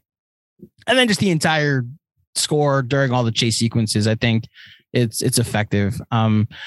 So my next 3 are important in the sense that the movie doesn't have a lot of dialogue. You don't really remember a lot of the script, and it's why the score has a lot of work to do. So A Quiet Place is my number 3, a movie literally where you're not allowed to talk, and the score is doing a lot of heavy lifting in the sequences where you hear music. The silence and the sound effects of that movie are probably more effective, but I go to the sequence. I mean, spoiler alert for Quiet Place, the John Krasinski death scene when he signs to his daughter and then makes a noise. The score really highlights that moment as a key moment, both for Krasinski and his daughter's character in that scene and in that sequence. My number 4 is The Hurt Locker, the Catherine Bigelow movie that won Best Picture in 2011. I guess 2009. I could pick so many different suspenseful moments throughout this movie. I'll just pick the first one. The Jeremy Renner defusing that bomb in the beginning of the movie. You are on edge for the entirety of it. And there is a hum from the score in the beginning that you feel all of the tension that you're supposed to, played along with the silence and the sequence that's playing out on screen. And then my number 5 might be, I don't know if you think this movie's good or not, but there's a shark attack movie called The Shallows. That movie. What's up? I like that movie. You like that movie? Okay, good. The Shallows is a 2016 movie starring Blake Lively. She's trying to get over a breakup, I think it is. Oh no, it's either a breakup or she got kicked out of med school. Oh, that's it. There's a med school element to it because she does surgery on her shark bite, and it's like, oh, I got kicked out of med school, and yet apparently I'm good at doing surgery on myself, which is why I'm able to heal my wound while I'm stuck on the only piece of land that's showing, so I can hide from the shark. She's swimming in the middle of like shallow water, and a shark attacks her and her 2 instructors. She is able to escape to this patch of land that sticks out of the water, and the shark is just kind of stalking her throughout. And the entire movie is a survival movie of her. All the problems that she thought she had are now minimized by the fact that it's literally life or death now. And I think the score underplays the tension very well throughout that sequence in that movie. So those are my top 5 for Marco Beltrami. We have the same number 1, Logan. My number 2, I think Logan showcases that he's really good at Westerns. I think that there's a certain contemplative, understated nature to the work that you need in Westerns. You have to leave space for the soundscape or lack of sound to breathe. And frankly, it's a lot of what you see in The Quiet Place as well. That silence as part of your scoring is important. That knowing when to slow down your score is important. Not everything can be, and I love him, John Williams bombast all the time, dictating your emotions. And I think understated scoring is sometimes more difficult to do and certainly more difficult to win awards for. But accordingly, my number 2 is going to be 3:10 to Yuma, which if you listen to our Logan podcast, you know that I'm a huge fan of that movie. I think it's one of the best modern Westerns. My number 3 is going to be Scream. I think everything you said about it is right on. I think it's also like, what a debut. Go from like short films that no one's ever heard of to one of the iconic horror movies. Good stuff. Can I piggyback on your Western comment real quick? Hit me. So apparently Beltrami decided to intentionally disregard conventional horror movie scores and approach Scream like a Western. And there we go. A lot of Morricone as am I pronouncing that name? Yeah, Ennio Morricone. Yeah. Yeah. So there's a lot of that that he took influence from and like scored the theme for a lot of the different characters like he would a Western character. So you're spot on in picking up. There we go. That. My number 4 is going to be another Western. It's a movie that no one has ever seen or heard of. I think it was Tommy Lee Jones's directorial debut. It's a little Western called The Three Burials of Melquiades Estrada, which is a good, small, artsy, kind of slow and contemplative Western that I actually think is worth watching, but there are a lot of movies, so you can survive without this one. And my number 5, I wanted to try to pick up on the quirkiness that I see in a lot of his scores. He works with Guillermo del Toro a lot. You see it in Hellboy and Mimic, that I think those are pretty interesting scores. I think what he does in even Warm Bodies, that zombie romantic comedy, is sort of interesting. But I'm going to go with, for my 5th spot, Snowpiercer, the Bong Joon-ho Arctic train that's the only thing left on Earth movie. That is a fucking awesome movie and a great score. So Snowpiercer, fifth place. So my honorable mentions, the movies I just threw out there. And yeah, I'll echo Hurt Locker and Quiet Place as well. And Red Eye is a good score. Red Eye is a good score. World War Z is one of my specifically the first 20 minutes of World War Z is actually like you don't stop for the first 20 minutes of that movie, which is really effective. Ford v Ferrari from 2019. Great movie. A lot of the racing sequences are like the sound effects from what you look at, the sound design for the actual cars, but then the actual race that's going on and the emotional aspect of like Bale trying to win for Ford is highlighted by the score. Then I got to do it. So I've mentioned Trouble with the Curve, a movie that fuck off Beltrami did. But I'll also mention Venom: Let There Be Carnage, a movie that Beltrami also scored. No, Jamie. Watch out. Watch out, Jamie. You know he's around. You know. Oh, there he is. I told you he's right around the corner. Jamie, look behind you. Look behind you. Turn around. Behind you. Oh, turn. Behind you. Behind you, Jamie. Jamie, turn around. Oh, God, I didn't mean to turn around. Next up, so we've got 4 categories that all talk about the genre that Scream finds itself in. The first is a repeat category. I think we can get through this quickly unless things have changed. Is Scream a top 5 horror film? We did this for Halloween. Oz, your turn to go first. What were your top 5 horror films? Was Scream on it? So I struggled a lot with this because I wasn't sure what counted or not then, and I'm still not really sure what counts or not now. And I think that this is going to be sort of a shifting target each time. I'm not going to count Jaws as a horror movie. Right. I'm Jurassic not, Park also not a that's not a horror movie. I'm not going to count Silence of the Lambs as a horror movie, and I'm going to leave Alien in as a horror movie this week. So I'm going to go Exorcist 1, Alien 2, Psycho 3, The Shining 4, and we're going to do a little switch here. I think I had Rosemary's Baby on last time, but I'm going to put Texas Chainsaw Massacre in my 5th position. Listen, we do a lot of Oz and I record a lot, so I don't remember if this is exactly what you did last time, where you, throughout the conversation of Halloween, were like, you know what, I need to put Texas Chainsaw Massacre in, but I think you did, which anybody that's listened to all these episodes, please go back and let me know if that's something that Oz definitely did. My top 5 doesn't change at all. Hereditary is still my number 1. The Ring, thanks Mom and Dad, is my number 2. The Conjuring is my number 3. It from 2017 is my number 4. And then The Shining or The Blair Witch Project would be my number 5. I would be lying if Oz poking at the entire found footage genre didn't make me reconsider putting The Blair Witch even higher, so I could just throw it in his face that I have it as my number 5. But I have to be true to myself and say that The Shining is, I mean, look, The Shining, I think I even said this last time, that it's like, I saw myself disappear on screen because I understand writer's block and the struggle for creativity. But I think The Shining will be my number 5. But then we have 90s horror films. So Scream, a top 5 90s horror film. I hinted at this earlier. So Oz, these are the 10 most successful domestic box office movies from 1990 to Scream's release date. Okay.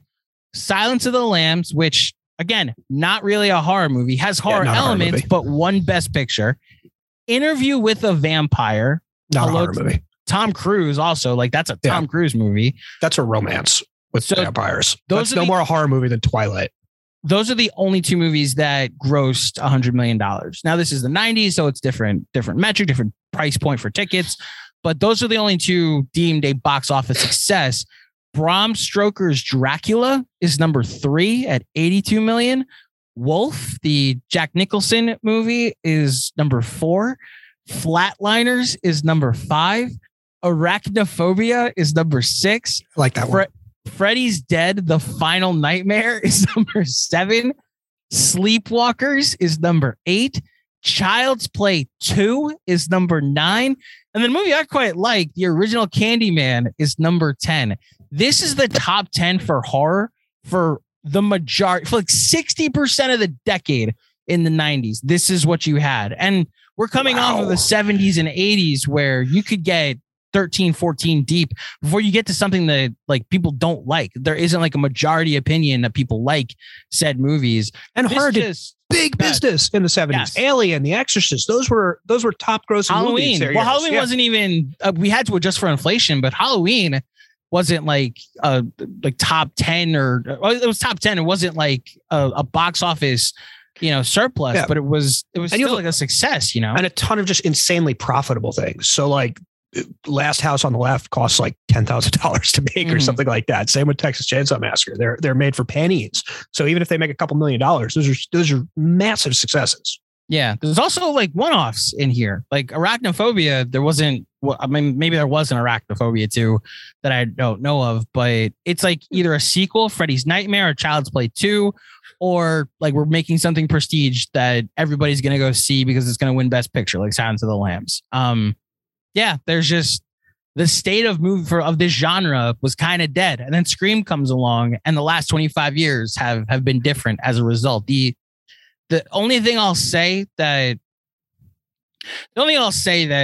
I don't put a knock on Scream for this, but like there is a hint of the torture porn era that we get in the late 2000s that Scream is partially for. I don't want to knock Scream for it, but I think we just got a little more gratuitous with what we show and the Rob Zombie of it all and the Hostel franchise and some of the later Saw movies as well, which again, I've said on this spot, it's just not my cup of tea. But look, I just going off of the list we just went through, like a lot of the movies we're going to mention as far as our top 5 for 90s horror happened after Scream came out. It's my turn to go first too, which is why Scream was my number 1 for 90s horror. It's kind of an easy one, to be honest, for what it did to this genre and to the industry going forward. So my only movie that came out before Scream, that's a 90s horror movie, that'll be my number 2, has one of the most disturbing scenes that I've ever seen in a movie. And I was lucky enough to not have it spoiled for me before I saw it. I was just told, watch The Exorcist 3. Don't know anything about it. That hallway sequence, man, the first time I saw it fucked me up. And even like on a rewatch, I'll see it and be like, oh, okay, I need to watch it from the corner of my eye because I know that sequence is coming. So The Exorcist 3 will be my number 2. And then on brand, Blair Witch Project, my number 3. I Know What You Did Last Summer, my number 4. And then I owe a thank you to my co-host, Bernardo Zrowski, because if Lake Placid is technically a horror movie, I'm going to make it my number 5. I quite enjoyed that movie. I've had it for rental for an extra 48 hours after we recorded that bonus pod. And I was like, I kind of want to put it on while I'm editing Nick's Film School clips. So I think I'm going to do that actually. Oh yeah. I have a very close honorable mention that Lake Placid replaced, which I'll talk about in just a second. Oz, your top 5 90s horror films. My number 1 would be Silence of the Lambs, if it doesn't count, but we're throwing it in the thriller bucket, so that's not going to count here. So my number 1 is Scream. My number 2 is The Sixth Sense. My number 3 is the Peter Jackson film, The Frighteners, which is perhaps arguably on the comedy side of the ledger, but I think is quite good. Michael J. Fox. My number 5 is, this is sort of debatable about if it's a horror movie or a thriller, but I think it leans more thriller than Silence of the Lambs, and that's Misery, which is that's a good movie. It is. I understand why you call it horror. Yeah, where Kathy Bates plays like a crazy person fan who captures an author and forces him to write for her. So is somebody gonna kidnap both of us and tie us up until we do the movie that they've always wanted us to do on the pod? You need to do a final review of said movie, and they're gonna break our legs if we don't do it right away. I mean, honestly, I'm going to get my legs broken if they want us to do the Snyder Cut. That'll be the end of me. Those would be the crowd to do it. I will not give up. I will not do that. Otherwise, we're pretty flexible here. Yeah, absolutely. We're still taking suggestions. Absolutely. And my 5th will be Hideo Nakata's Ringu, or the original version of The Ring, which I think is both a very effective horror movie in a vacuum and also a very important one because it really set off the wave of what we call J-horror, of Japanese horror movies in the late 90s and early 2000s that engage a lot with technology and the ways technology is changing the world and changing our lives. And while there are a lot of not so good US remakes of these movies, like Pulse comes to mind, there's just One Missed Call.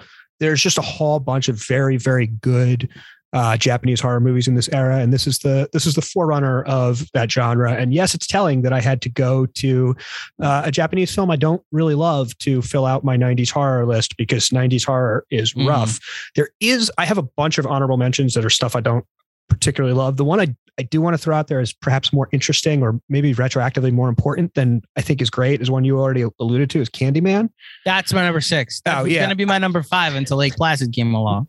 I'll say I feel a little frustration with the entire franchise on some small level, because I think I like the Nia DaCosta movie more than most, but I also felt kind of catfished by it because they made a big deal of this is a reboot and it's fresh and totally different. And then I went to see it and they were like, this is intimately connected to stuff that happened, not just in the original, but in the fucking sequels. And I felt kind of lost for parts of the movie. So, but it's interesting. And I think has a lot of important things to say on race. Yeah. The Candyman sequels are not good. The original Candyman, I quite adore. And I did the full binge getting ready for the Nia DaCosta sequel.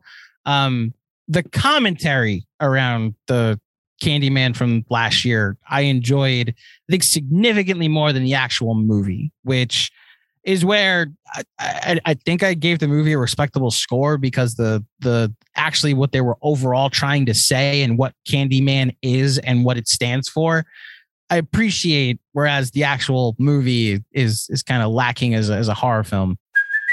Hey, it's Kaylee Cuoco for Priceline. Ready to go to your happy place for a happy price? Well, why didn't you say so? Just download the Priceline app right now and save up to 60% on hotels. So whether it's Cousin Kevin's Kazoo Concert in Kansas City, go Kevin, or Becky's Bachelorette Bash in Bermuda, you never have to miss a trip ever again. So download the Priceline app today. Your savings are waiting. Go to your happy place for a happy price. Go to your happy price, Priceline.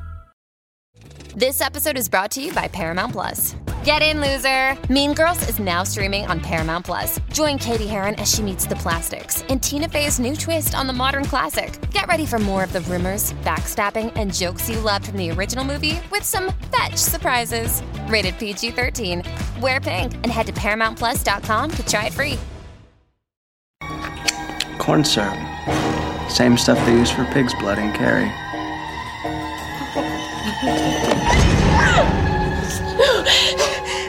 Please. Surprise, Sydney. Ooh.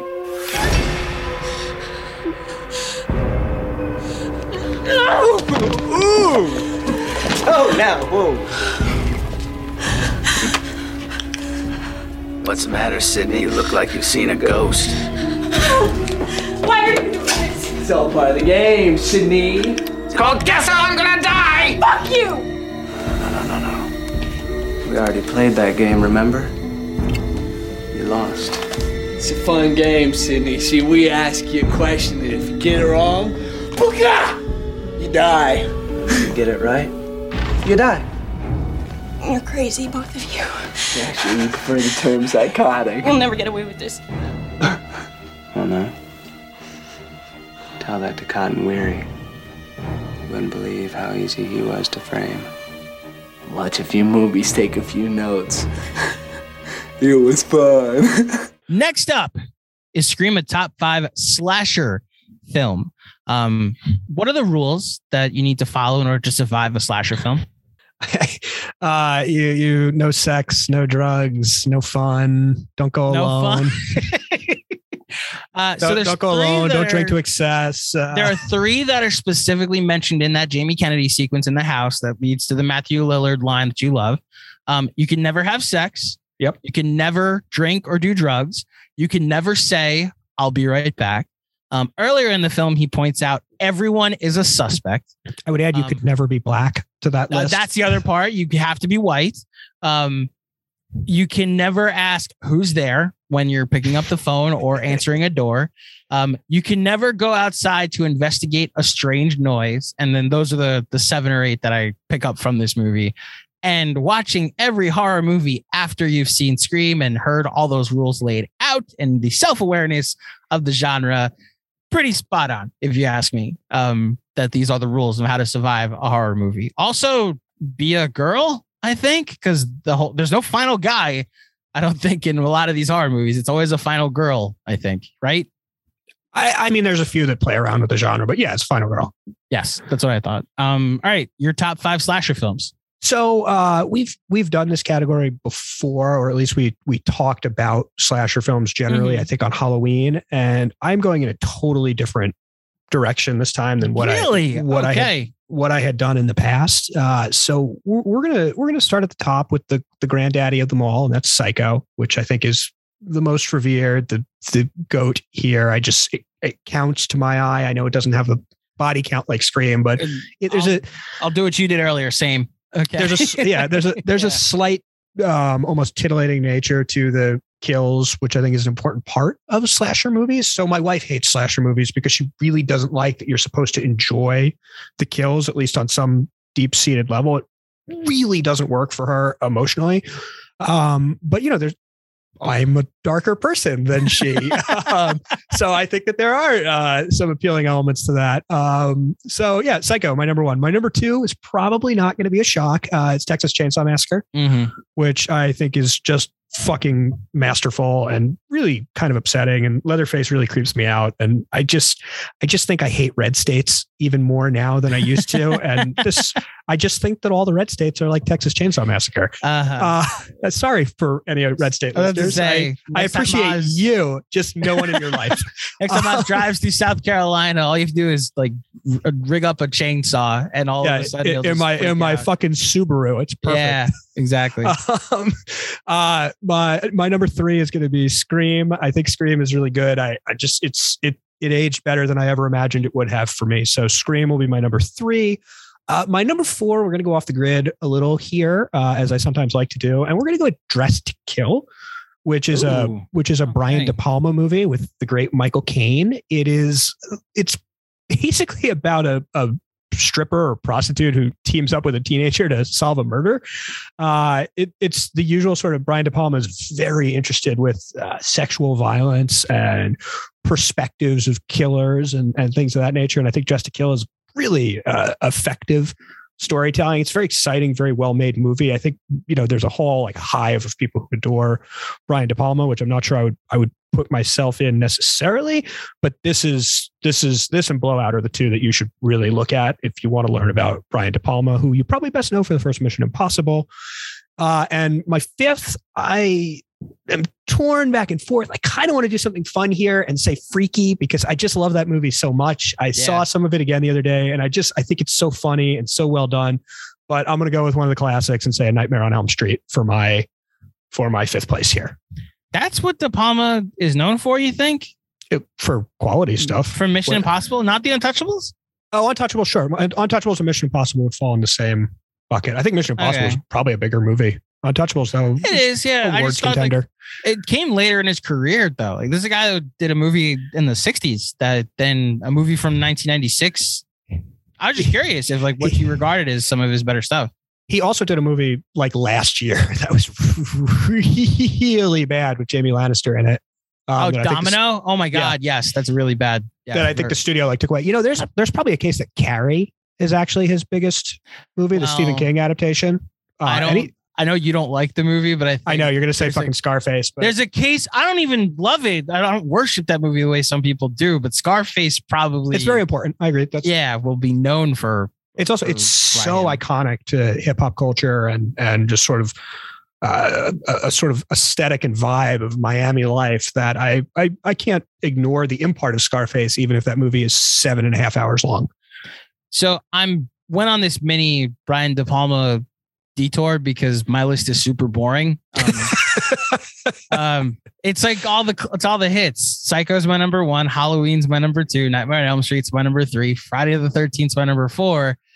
Look, I've given Scream more points than I've reached for points here. I really adore the Candyman from 1992. There are some elements of that movie, the white woman going to the projects for her own benefit commentary that's happening throughout that movie. And then, man, just the research I was doing for the Nia DaCosta movie that came out last year. It's interesting that we just brought the movie up.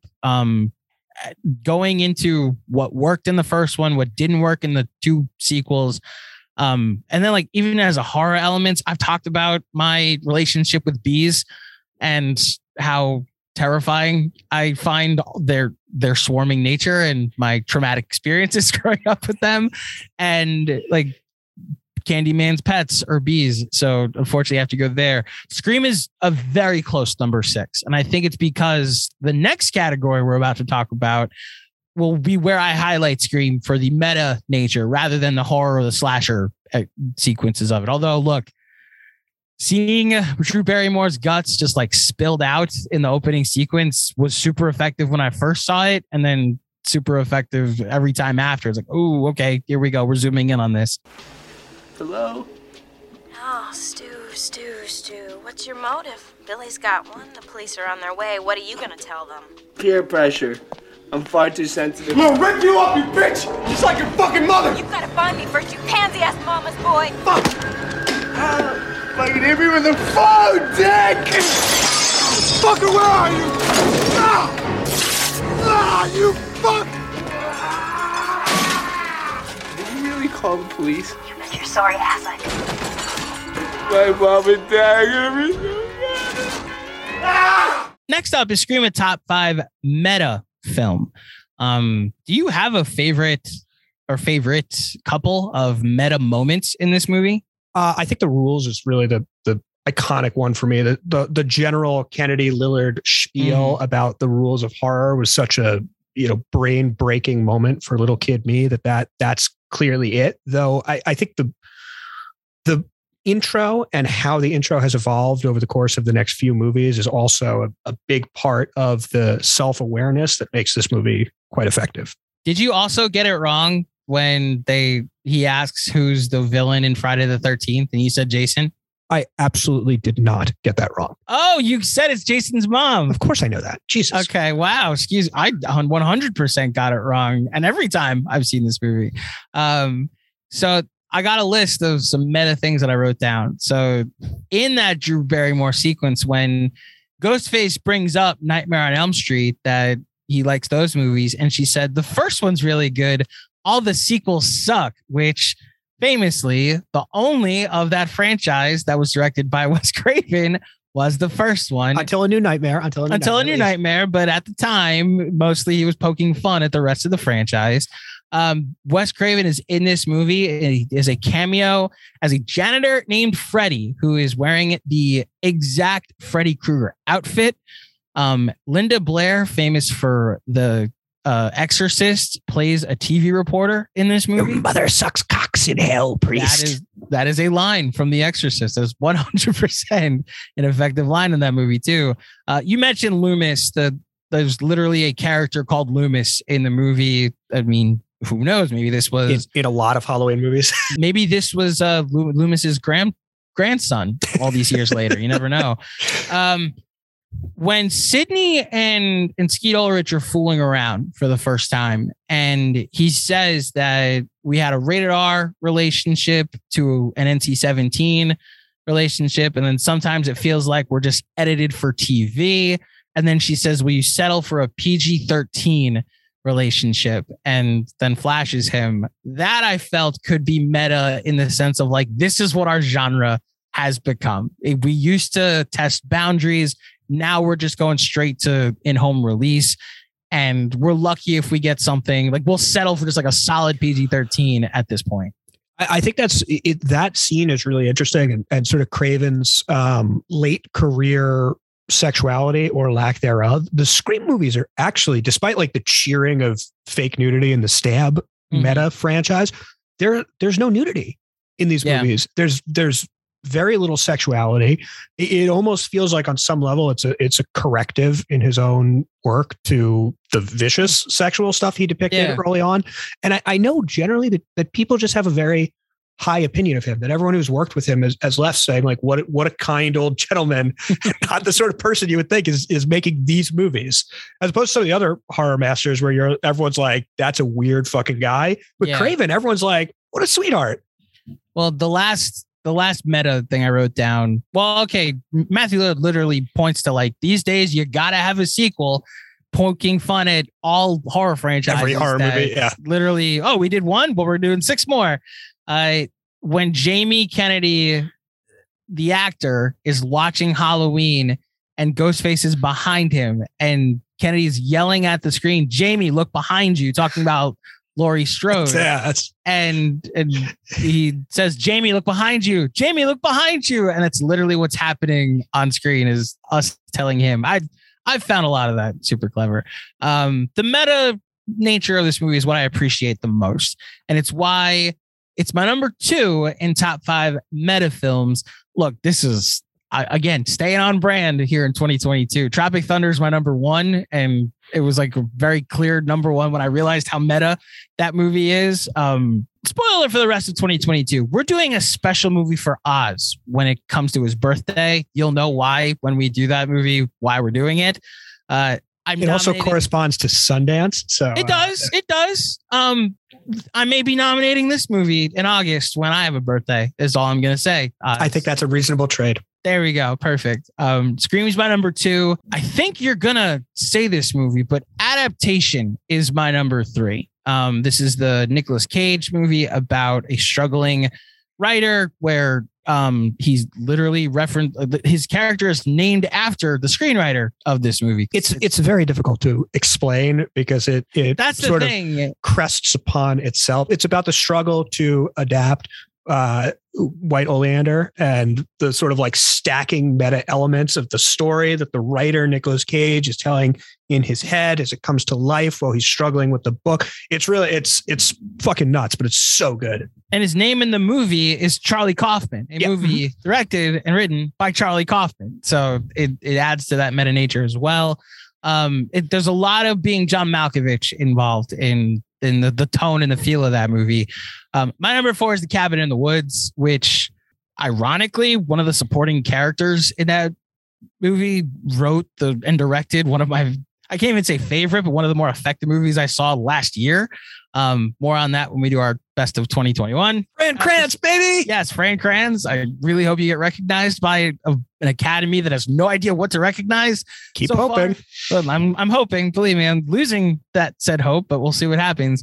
Cabin in the Woods, the self-reflective movie about the machine of horror movies and the tropes. It's almost as self-referential as Scream, almost though, like from a mechanical standpoint, from the studio perspective of like what you need to make an effective horror movie, why characters make certain decisions that are stupid and certain decisions to move the plot along rather than the smart ones.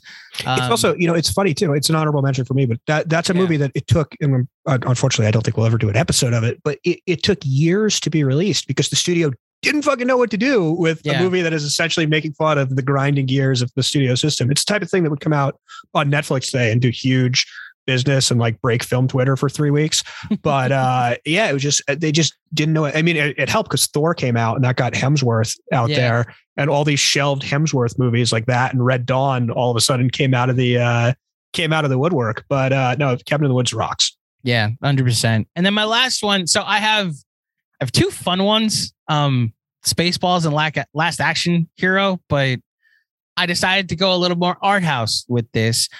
In 1961, Federico Fellini did a movie that got him nominated for Best Director. And what? What? This is great. What? Do it. So it's 1960. He did a movie that got him nominated for Best Director called La Dolce Vita. And one of his follow-up projects while he was experiencing writer's block was a movie called 8.5, in which he literally wrote a movie about a director struggling. I'm so proud. Thank you. A movie about a director struggling to follow up a successful movie with his next project. It's a movie about a blockbuster that he's trying to write, a science fiction blockbuster. It really highlights some of the I did it once, can I do it again nature that a lot of creative minds go through. Look, as somebody on a very smaller scale that creates things, I appreciate that type of story. Oz and I had a heart to heart about my level of Criterion Connection. I get it. This is like an hour after I referenced Trouble with the Curve as one of my favorite movies. But like one of my big blind spots and has become a New Year's resolution for me is like the 60s are just a decade I don't have a lot of knowledge of. And I've made like a list of 100 that I'm going to go through on Letterboxd and just try to catch up on. And this getting to go through 8.5 was like, oh, wow, that's actually like something I'd appreciate and go through. So 8.5 will be my number 5. I'm fucking delighted. I honestly, I thought about 8.5 and then I thought about like how I define a meta movie. And I wasn't sure if it's more of like a struggling with the art or a meta movie. I think it's a totally reasonable choice. It could have been my number 1 choice. It's not on my list because I didn't count it, but it's totally fair game. What a pull. Yeah, what a pull. Thank you. Claudio dropping Fellini. Yes. Oh, hell yeah. I think I get all of my cinephile points back from behind the scenes. It's a You are movie forgiven. Oz- You are forgiven for Trouble with the Curve. For Trouble with the Curve. Psyched. There's a movie Oz is looking forward to that's playing at South by Southwest that he was like, "Hey, do you want to watch this? Like, we might get inside access." And I was like, "Do I lose points if I have no idea what you're talking about?" And he was like, movie "Yes, is absolutely. Everything, everywhere, all at once. I'm very excited with Michelle Yeoh. Fuck yeah! I'm so proud. All right, I too am going with a douchebag me movie with the first choice, and that's going to be Billy Wilder's Sunset Boulevard, which is it's William Holden, who came up recently in our Licorice Pizza episode, because that's the inspiration for the Sean Penn character in that movie.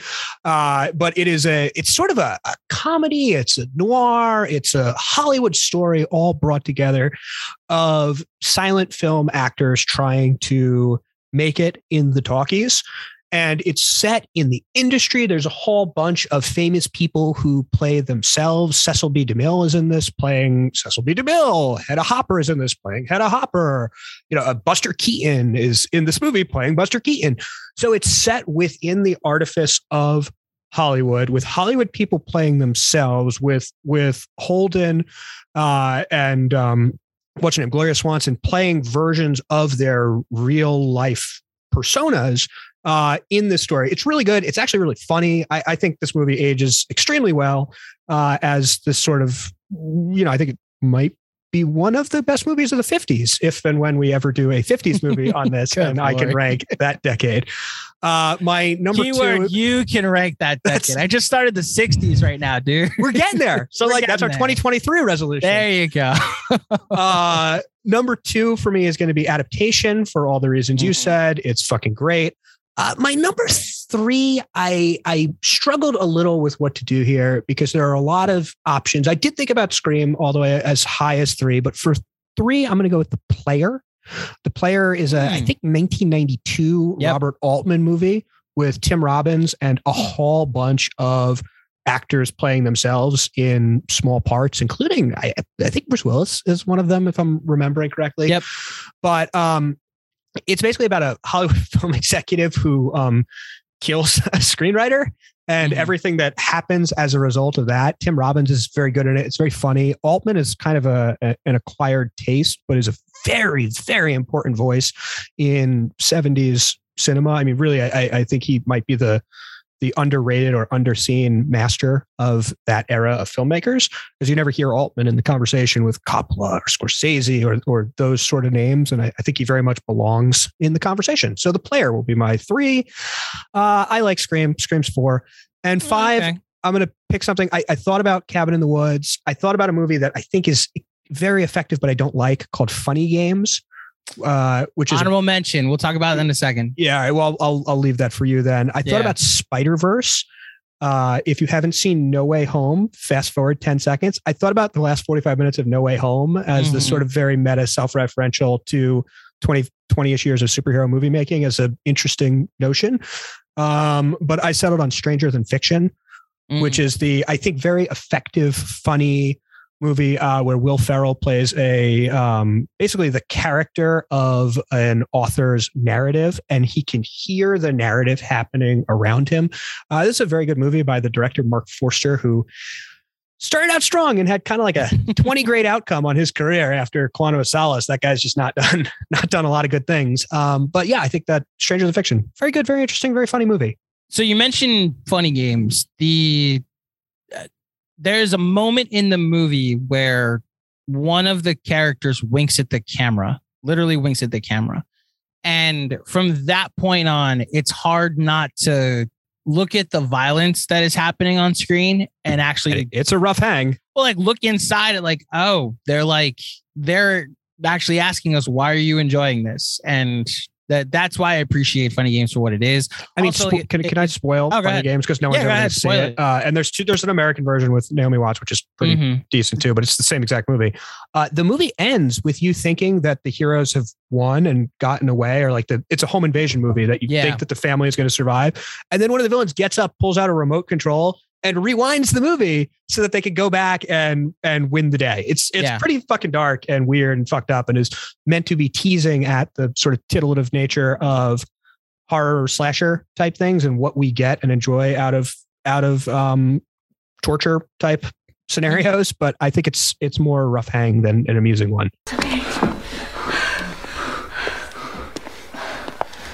Guess I remember the safety that time, you bastard. Careful. This is the moment when the supposedly dead killer comes back to life for one last scare. Not in my movie. Next up is Scream, a top 5 film of 1996, which once again allows me to play my favorite game on this show. Oz, what are the top 5 cumulative box office? We'll go worldwide with this. How's this for 1996? This actually makes it easier. I know 2 of them with some certainty because they're going to show up, or maybe 3 of them show up on my list. So Independence Day is very clearly number 1. Yes. Mission Impossible 1 is in the mix. Is number 3. The only other one I'm reasonably certain of is Twister. Number 2. All right. Bro, everybody saw Twister in 1996. Yeah. And now I'm hurting a little bit here. One is Disney. Star Trek? No. Star Trek is, I actually don't see Star Trek. First Contact? First Contact? I don't see it, but I'll get to it in a second. It's probably better on domestic. Star Trek never makes money overseas. So Hunchback of Notre Dame is number 5. Yeah, that's a bad one. Mm-hmm. And then The Rock.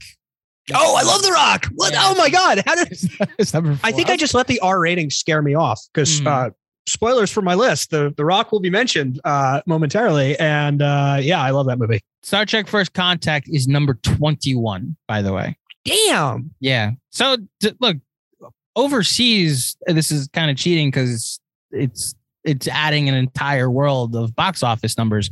But 33 films made at least $100 million worldwide in 1996. The mid to late 90s when you started to see with the box office numbers coming in that the $100 million plateau was easier to eclipse.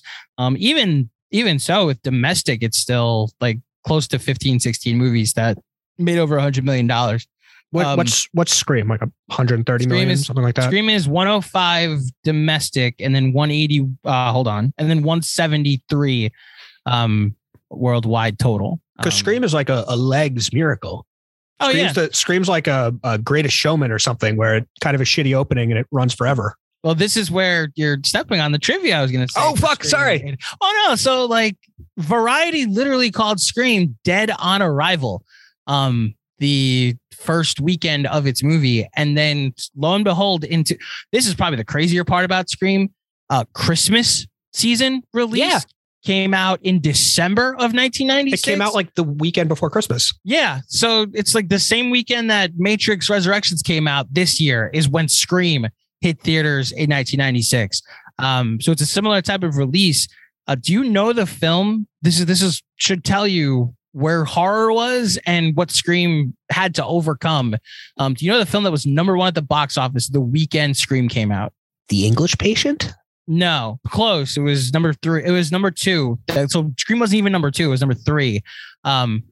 Beavis and Butthead Do America was the number 1 film at the box office that weekend. And Scream, again, Variety reports it dead on arrival. All of the calculated risks of Craven and the gore, they thought that they completely fucked up. The December release date, which the Weinstein said we want to go with there rather than going with a Halloween release date, because they were like, well, horror fans want to watch something in December too. So we'll put something there and kind of run ISO.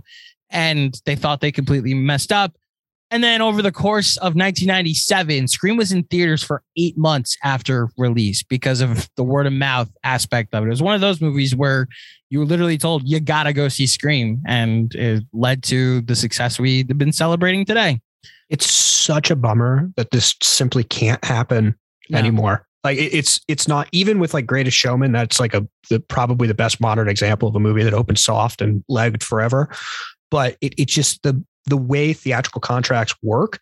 You have to commit so many of your screens to, the Batman or Doctor Strange 2 or No Way Home or Morbius or whatever to even get the movie, that there isn't, unless you have those giant 24 screen theaters, and those are dying off outside of major cities. You simply there's just not space. And it's frankly, it's hard for the theaters because everything is so front loaded that you're better off having like a 6th, 7th, and 8th No Way Home screen than you are having a screen for Come On, or, West Side Story's third weekend or something like that, which is so fucking depressing. So to that point, first of all, I thought that what happened with Get Out could give us hope. Like, I had no plans to see Get Out the weekend it came out in 2017. And then the 100% Rotten Tomato score made everybody say, well, let me go figure this out. And then it became one of those movies where you were told, you got to go see Get Out. You got to go see this movie. Jordan Peele, like, he got one. He nailed it here. And it stayed in theaters for like 4 or 5 months after that. It gave me hope that could still exist. The problem now today on the other side of the pandemic is like, it would instead be like, you got to watch this on blank. Like Ted Lasso had that effect where everybody was said, oh, you got to watch Ted Lasso. It's on Apple TV. Subscribe for like $5 a month. And that's the nature of how we do the word of mouth going forward.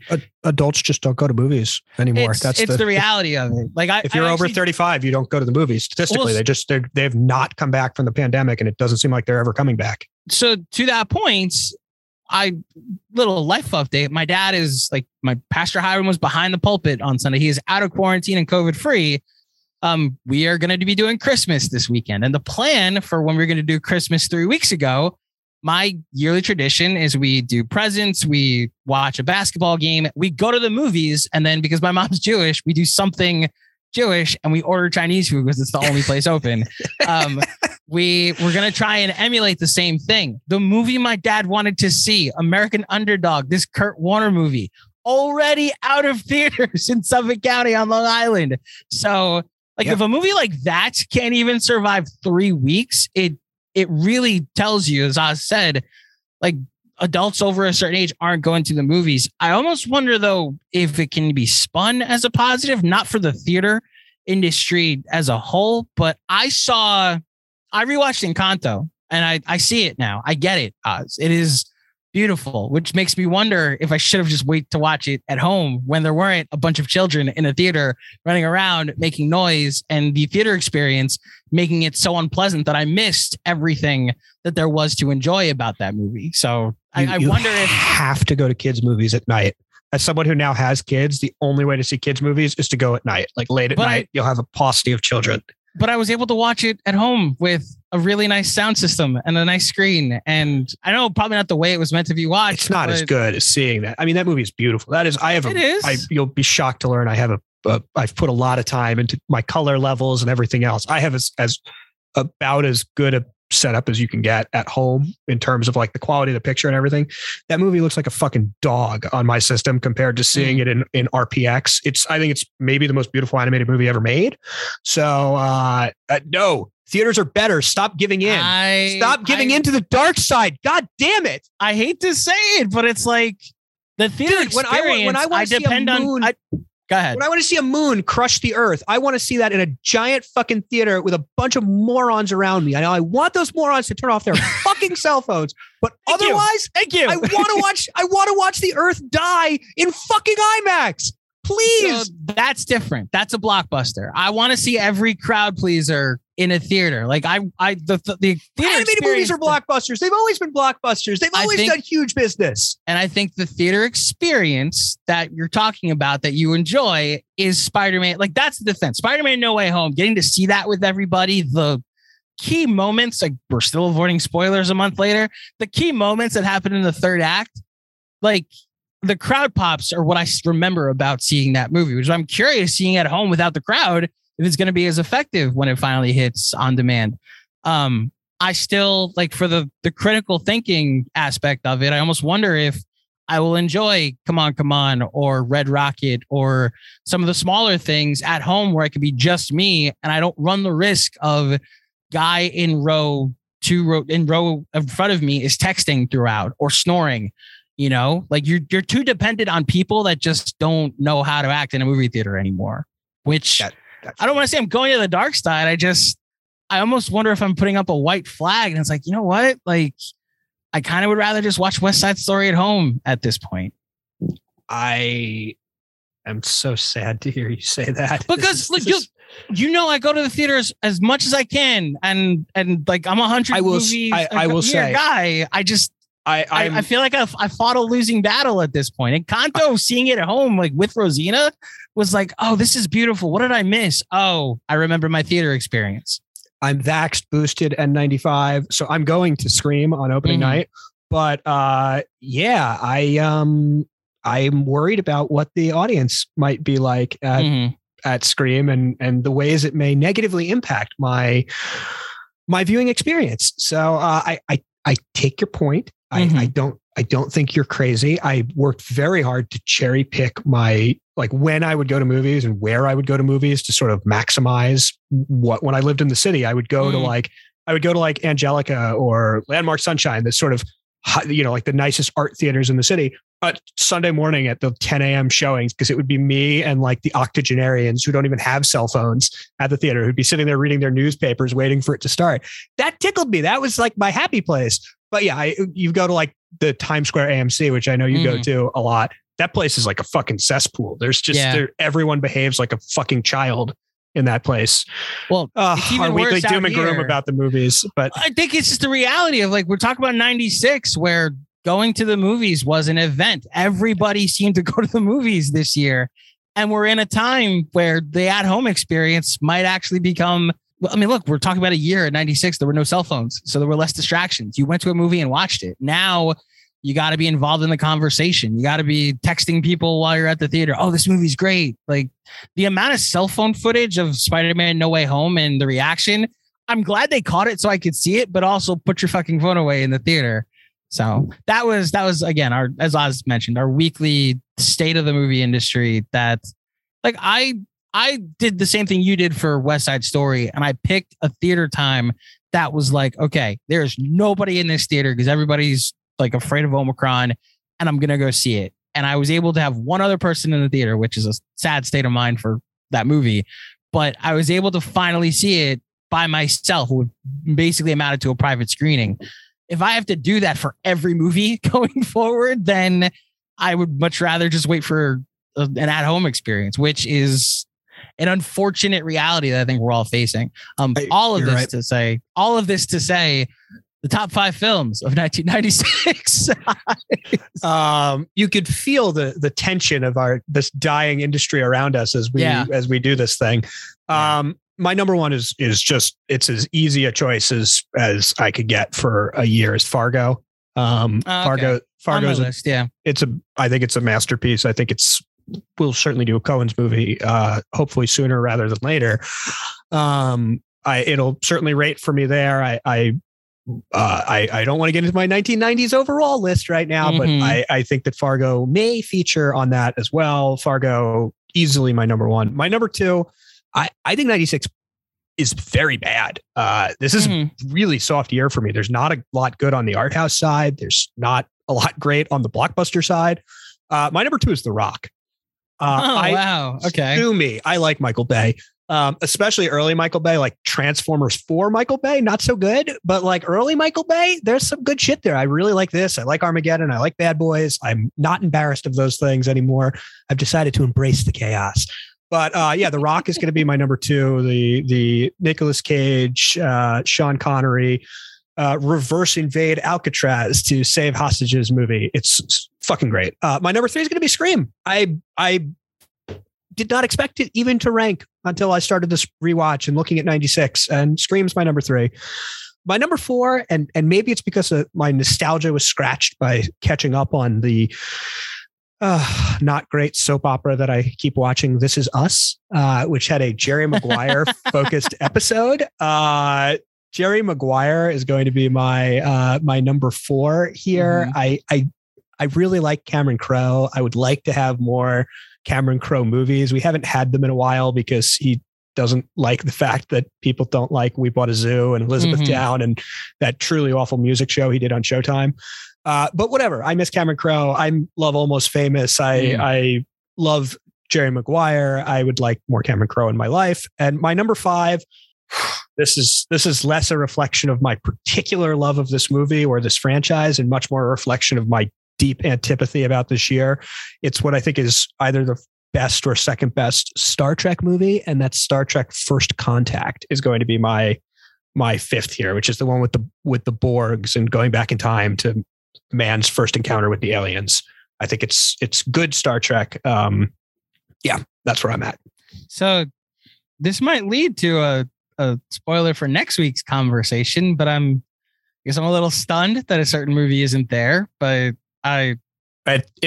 it honestly wasn't. It's closer to the back of my honorable mentions than the front. Wow. It's on my honorable mentions, but yeah. Or is that 2 weeks from now or whatever? But yeah, the thing is next week or whenever Moonfall comes out. That's when we're doing this movie. So I'll mention it then. I was able to get. I'll just say this: Scream's not on my list, and credibly not on my list. In that I had to take an honest look at the 5 movies I put above it, and to who I am as a person, I can't put any of these movies behind Scream. I just can't. And it's why what I do for a living in like producing content for a basketball team. It all started when I was watching cartoons growing up and like was into Power Rangers and action figures and whatnot. And like, didn't even know what the sport was. And then my mom took me to a movie in 1996 called Space Jam. And this superstar named Michael Jordan that I'd never heard of before was rescuing my favorite cartoon characters from a lifetime of captivity from the evil Monstars. And look, Space Jam New Legacy did a lot of damage to my affection for the original Space Jam. I get it. It's a kid's movie. I think Space Jam New Legacy for me forever solidified the GOAT debate. Is MJ 1, LeBron not number 1? And it's why Space Jam has to be my number 1. I didn't know what basketball was before I saw this movie. And I think very close to after that movie was when I watched my first basketball game. And it was watching Michael Jordan defeat a team. And it was like, oh my gosh, he's real. And I followed his career for the next couple of years until he then retired. So yeah, Space Jam is my number 1. Independence Day is my number 2, a movie we will discuss in detail, maybe in the not too distant future. Shout out Will Smith. Shout out Jeff Goldblum. Shout out the greatest cinematic presidential speech ever. I know that will be a conversation we have in a couple of weeks.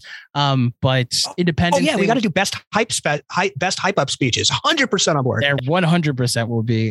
Good category. Number 3 is Fargo for all the reasons you mentioned. Number 4 is Jerry Maguire for all the reasons you mentioned.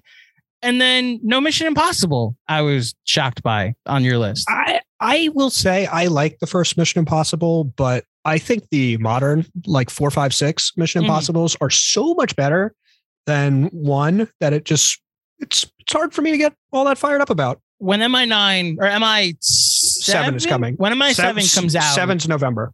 When that comes out, we'll probably do a Mission Impossible. I honestly probably do either 4 or 6 for that movie, but I think that's right. Going into it, I'm curious where 1 ranks because I think it does hold up a little bit. It doesn't have a lot of the insane Tom Cruise stuntman-ness that exists in the franchise now, but like it still has the high wire act and him dropping in from the ceiling. Like that's still a very tension-filled sequence that I enjoy. I agree with that. So do you not have a lot of honorable mentions here? I have like 6 honorable mentions. This is okay. I think we can then quickly go back and forth. We've mentioned a couple in the past. Bound, I mentioned 2 weeks ago on the Wachowskis pod. The only other so you mentioned meta movies. Have you ever seen the movie? And we actually kind of hinted at a what it's parodying last week in Boys to the Hood. Have you ever seen the Wayans Brothers movie, Don't Be a Menace to South Central While Drinking Your Juice in the Hood? I have seen that movie. Okay. My mom is an avid listener of this podcast. Shout out to my mom. She started like texting me these long threads of like my response to your Matrix pod, my response to your Encanto pod, which like warms my heart when I hear it. That's amazing. She probably thinks I am a dirtbag. No, she agrees with a lot of your opinions, which is the best part about it, is that I end up defending myself in like, how dare you not love Encanto, Andrew? What's wrong with you? So a part of it might be that she's been in quarantine for the last 2 weeks and is needed to just have something to do, and it's listen to her son's pod. And so when I was a kid, my friends at school mentioned Don't Be a Menace, this movie. And I went and bought it on DVD. I rode my bike to like a local DVD, like a Blockbuster, but not Blockbuster. It actually sold DVDs. And I bought this movie, hid it under my bed. And it was like my secret. I have a bad movie in my room. And then I went away to summer camp and came back. And my parents, as a surprise, while I was gone those 2 weeks, went and gave me a whole room makeover. Like they got me a new bed, a new desk, a new TV, a new everything. And I walked in and my first thought wasn't, oh my gosh, you guys got me a whole new like setup in my room. It was, oh no, you guys found the movie that was under my bed. And of course it led to a conversation. And then my mom watching that movie by herself. So shout out, Mom. We laugh at that nowadays, which, you know, is good to finally be able to laugh at it. All right. Do you have any honorable mentions you want to actually mention, or do you want to go back and forth real quick? I'll say I agree with your Independence Day and Mission Impossible. I think they're important blockbusters. I loved Independence Day in the moment. I last watched it until February. I last watched it when the very bad sequel was coming out, and it's just lost a little bit of the luster for me. It's so long. We'll save the conversation here. But Independence Day is an honorable mention. Let's go back and forth. I'll say the best of these blockbuster disaster movies that didn't make my list, and that's Twister would be my clear number 6. Yeah, that was gonna be the next one. Philip Seymour Hoffman's in that movie. Yes, he is. Swingers. Swingers is fine. Yeah, I know. Secrets and Lies, the Mike Leigh movie. Happy Gilmore. Of course. When We Were Kings, the very good boxing documentary. I should have said When We Were Kings. This is going to be my next one. Primal Fear. Really? Oh, the twist was very effective the first time I saw it. Okay. I feel embarrassed that I'm even going to say this one. I don't feel good about it. The English Patient. I've never seen it. Never will. You can live a perfectly fine life and never see it. You took the billet for both of us. Just like I am Elaine watching The English Patient one day is what I'll say. So this is, I think, a very clear drop off. Oh, it's bad. I think we might have even dropped off a while ago. Oh wait, there's one movie I like. There is a good one. 12 Monkeys. Is 12 Monkeys? I thought that was 97, but if it's 96, then I'll agree with you. If that's 97, fuck. Hold on. It is. No, it's 95. God damn 95. it. Limited release 95. Yeah, damn. Came up when we were talking about Toy Story. So then I'll say The Nutty Professor. Oh my God. Really? That again, clear drop off. I actually like Nutty Professor 2, The Clumps better. So here's one that I had on VHS that I watched a number of times, and I perhaps best remember for Arnold Schwarzenegger shooting an alligator and then saying, "You're leather," or something like that, and that's Eraser, which is quite a bad movie. I think this might be my last one, to be completely honest. I can't fault that. I'll just say this: Now Imagine She's White. A Time to Kill, the Matthew McConaughey movie with Samuel L. Jackson. I think this is the movie that taught me about white supremacy and that the KKK wasn't just something you learn about. And because you got the Kiefer Sutherland character. Yeah. Like a legitimate Nazi in the KKK. And you learn in a private conservative high school or grade school that, oh, this happened back then, not realizing that shit still exists. So I'll give the movie credit for that. The very heavy-handed script is not, it turns it into a comedy more than anything else towards the end. Although, yes, they deserve to die, and I hope they burn in hell. The Samuel L. Jackson line is much better done when Dave Chappelle is making fun of him in Chappelle's Show. But that'll be my last one, A Time to Kill. You know what? I missed one that I quite like. I think The Ghost in the Darkness is a rather good movie about lions hunting construction workers or something like that. Yeah. It's a ludicrous premise, but that's a pretty good movie. And I like Rumble in the Bronx, the Jackie Chan movie. Yeah, good call. And then we just wrap up with, is Scream a top 5 film of the 90s? Yep. No, me neither. Okay, there, 0 points for that category. Hi, this is Gail Weathers with an exclusive eyewitness account of this amazing breaking story. Several more local teens are dead, bringing to an end the harrowing mystery of the mass killings that has terrified this peaceful community like the plot of some scary movie. It all began with a scream over 911 and ended in a bloodbath that has rocked the town of Woodsboro. all played out here in this peaceful farmhouse, far from the crimes and the sirens of the larger cities that its residents have fled. Okay, let's take it back to one. Come on, move it. This is my big shot. Let's go. All right, Oz, what is your final score after our final review of Scream? For Wes Craven, first place. For the triumvirate of Campbell, Cox, and Arquette, it's first place. For Irwin, it's 0 points because he didn't finish the movie. Third for Marco Beltrami, not scoring for horror. First place for 90s horror. Third place for slashers. Third place for slashers. Fourth place for meta. And third place for 1996, 0 for the 90s. A total score 26 out of 50. Oh, shit. All right. More on that in just a second. So my score for Wes Craven, it's number 2. For the cast, it's my number 1. For Mark Irwin, it's my number 2. For Beltrami, my number 2. And then it doesn't score for horror. 90s horror, it's my number 1. For slasher, it doesn't score. For meta films, it's my number 2. And then doesn't score for the 90s and 96, which gives me a score also of a 26 out of 50. The more I think about it, being right in the middle of the Pantheon is like perfect for this movie. And look, it's hard to find a more influential film in the 90s to its genre than, like, when we did the Toy Story innovation category. You wonder if Scream actually could have like been part of that as well, for how it recharged the slasher, not even just slasher, but the horror industry as a whole. Your score on Letterboxd out of 10? It can have a 10. It can have a 10. Okay. I don't know if this is something you want me to say again, but if I have to watch Matthew Lillard's tongue, I think that alone, I would dock it down to a 9. But like, if you want to say it's a 10 with like tiny flaws, fine. If you want to say it's a 9, but closer to a perfect film, it's like a perfect 9, then you can for me. There is no perfect film. I hate the, right. I think my standards are lower than yours. A 10 is like, for me, it's like the handful of best movies in a given year. Some years it's like 4 movies. Some years it's like 15 movies, whatever. It's the movies that I think the highest of in a given year. Okay. I think I'm too calculated and nerdy when it comes to that shit, where I'm like, this is a 9 and this is an 8, this is a 7, you know. It's just some of that comes down to your mood when you see the movie. It's just so hard to suss out. I get it. Anything about Scream you want to say before we get out of here?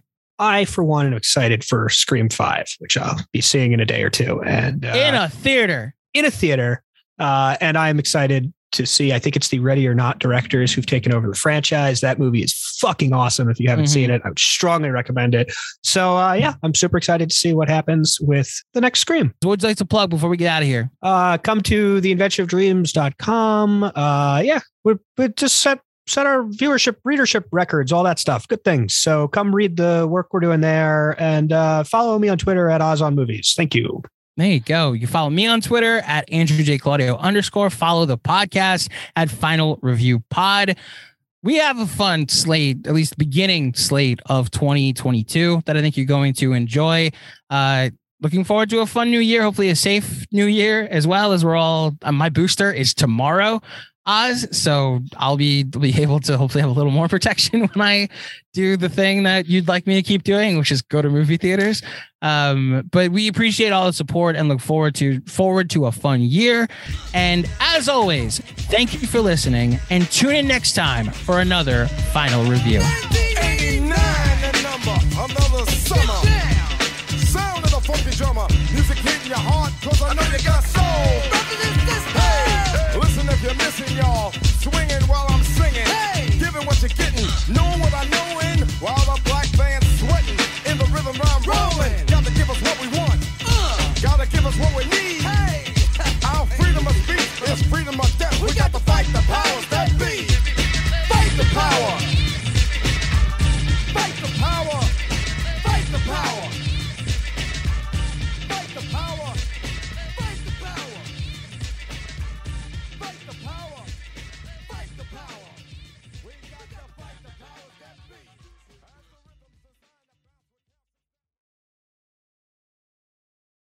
Join us today during the Jeep Celebration event. Right now, get 20% below MSRP for an average of $15,178 under MSRP on the purchase of a 2023 Jeep Grand Cherokee Overland 4xE or Summit 4xE. Not compatible with lease offers or with any other consumer incentive offers. $15,178 average based on 20% below average MSRP from all 2023 Grand Cherokee Overland 4xE and Summit 4xE models in dealer stock. Residency restrictions apply. Take retail delivery from dealer stock by 4/1. Jeep is a registered trademark.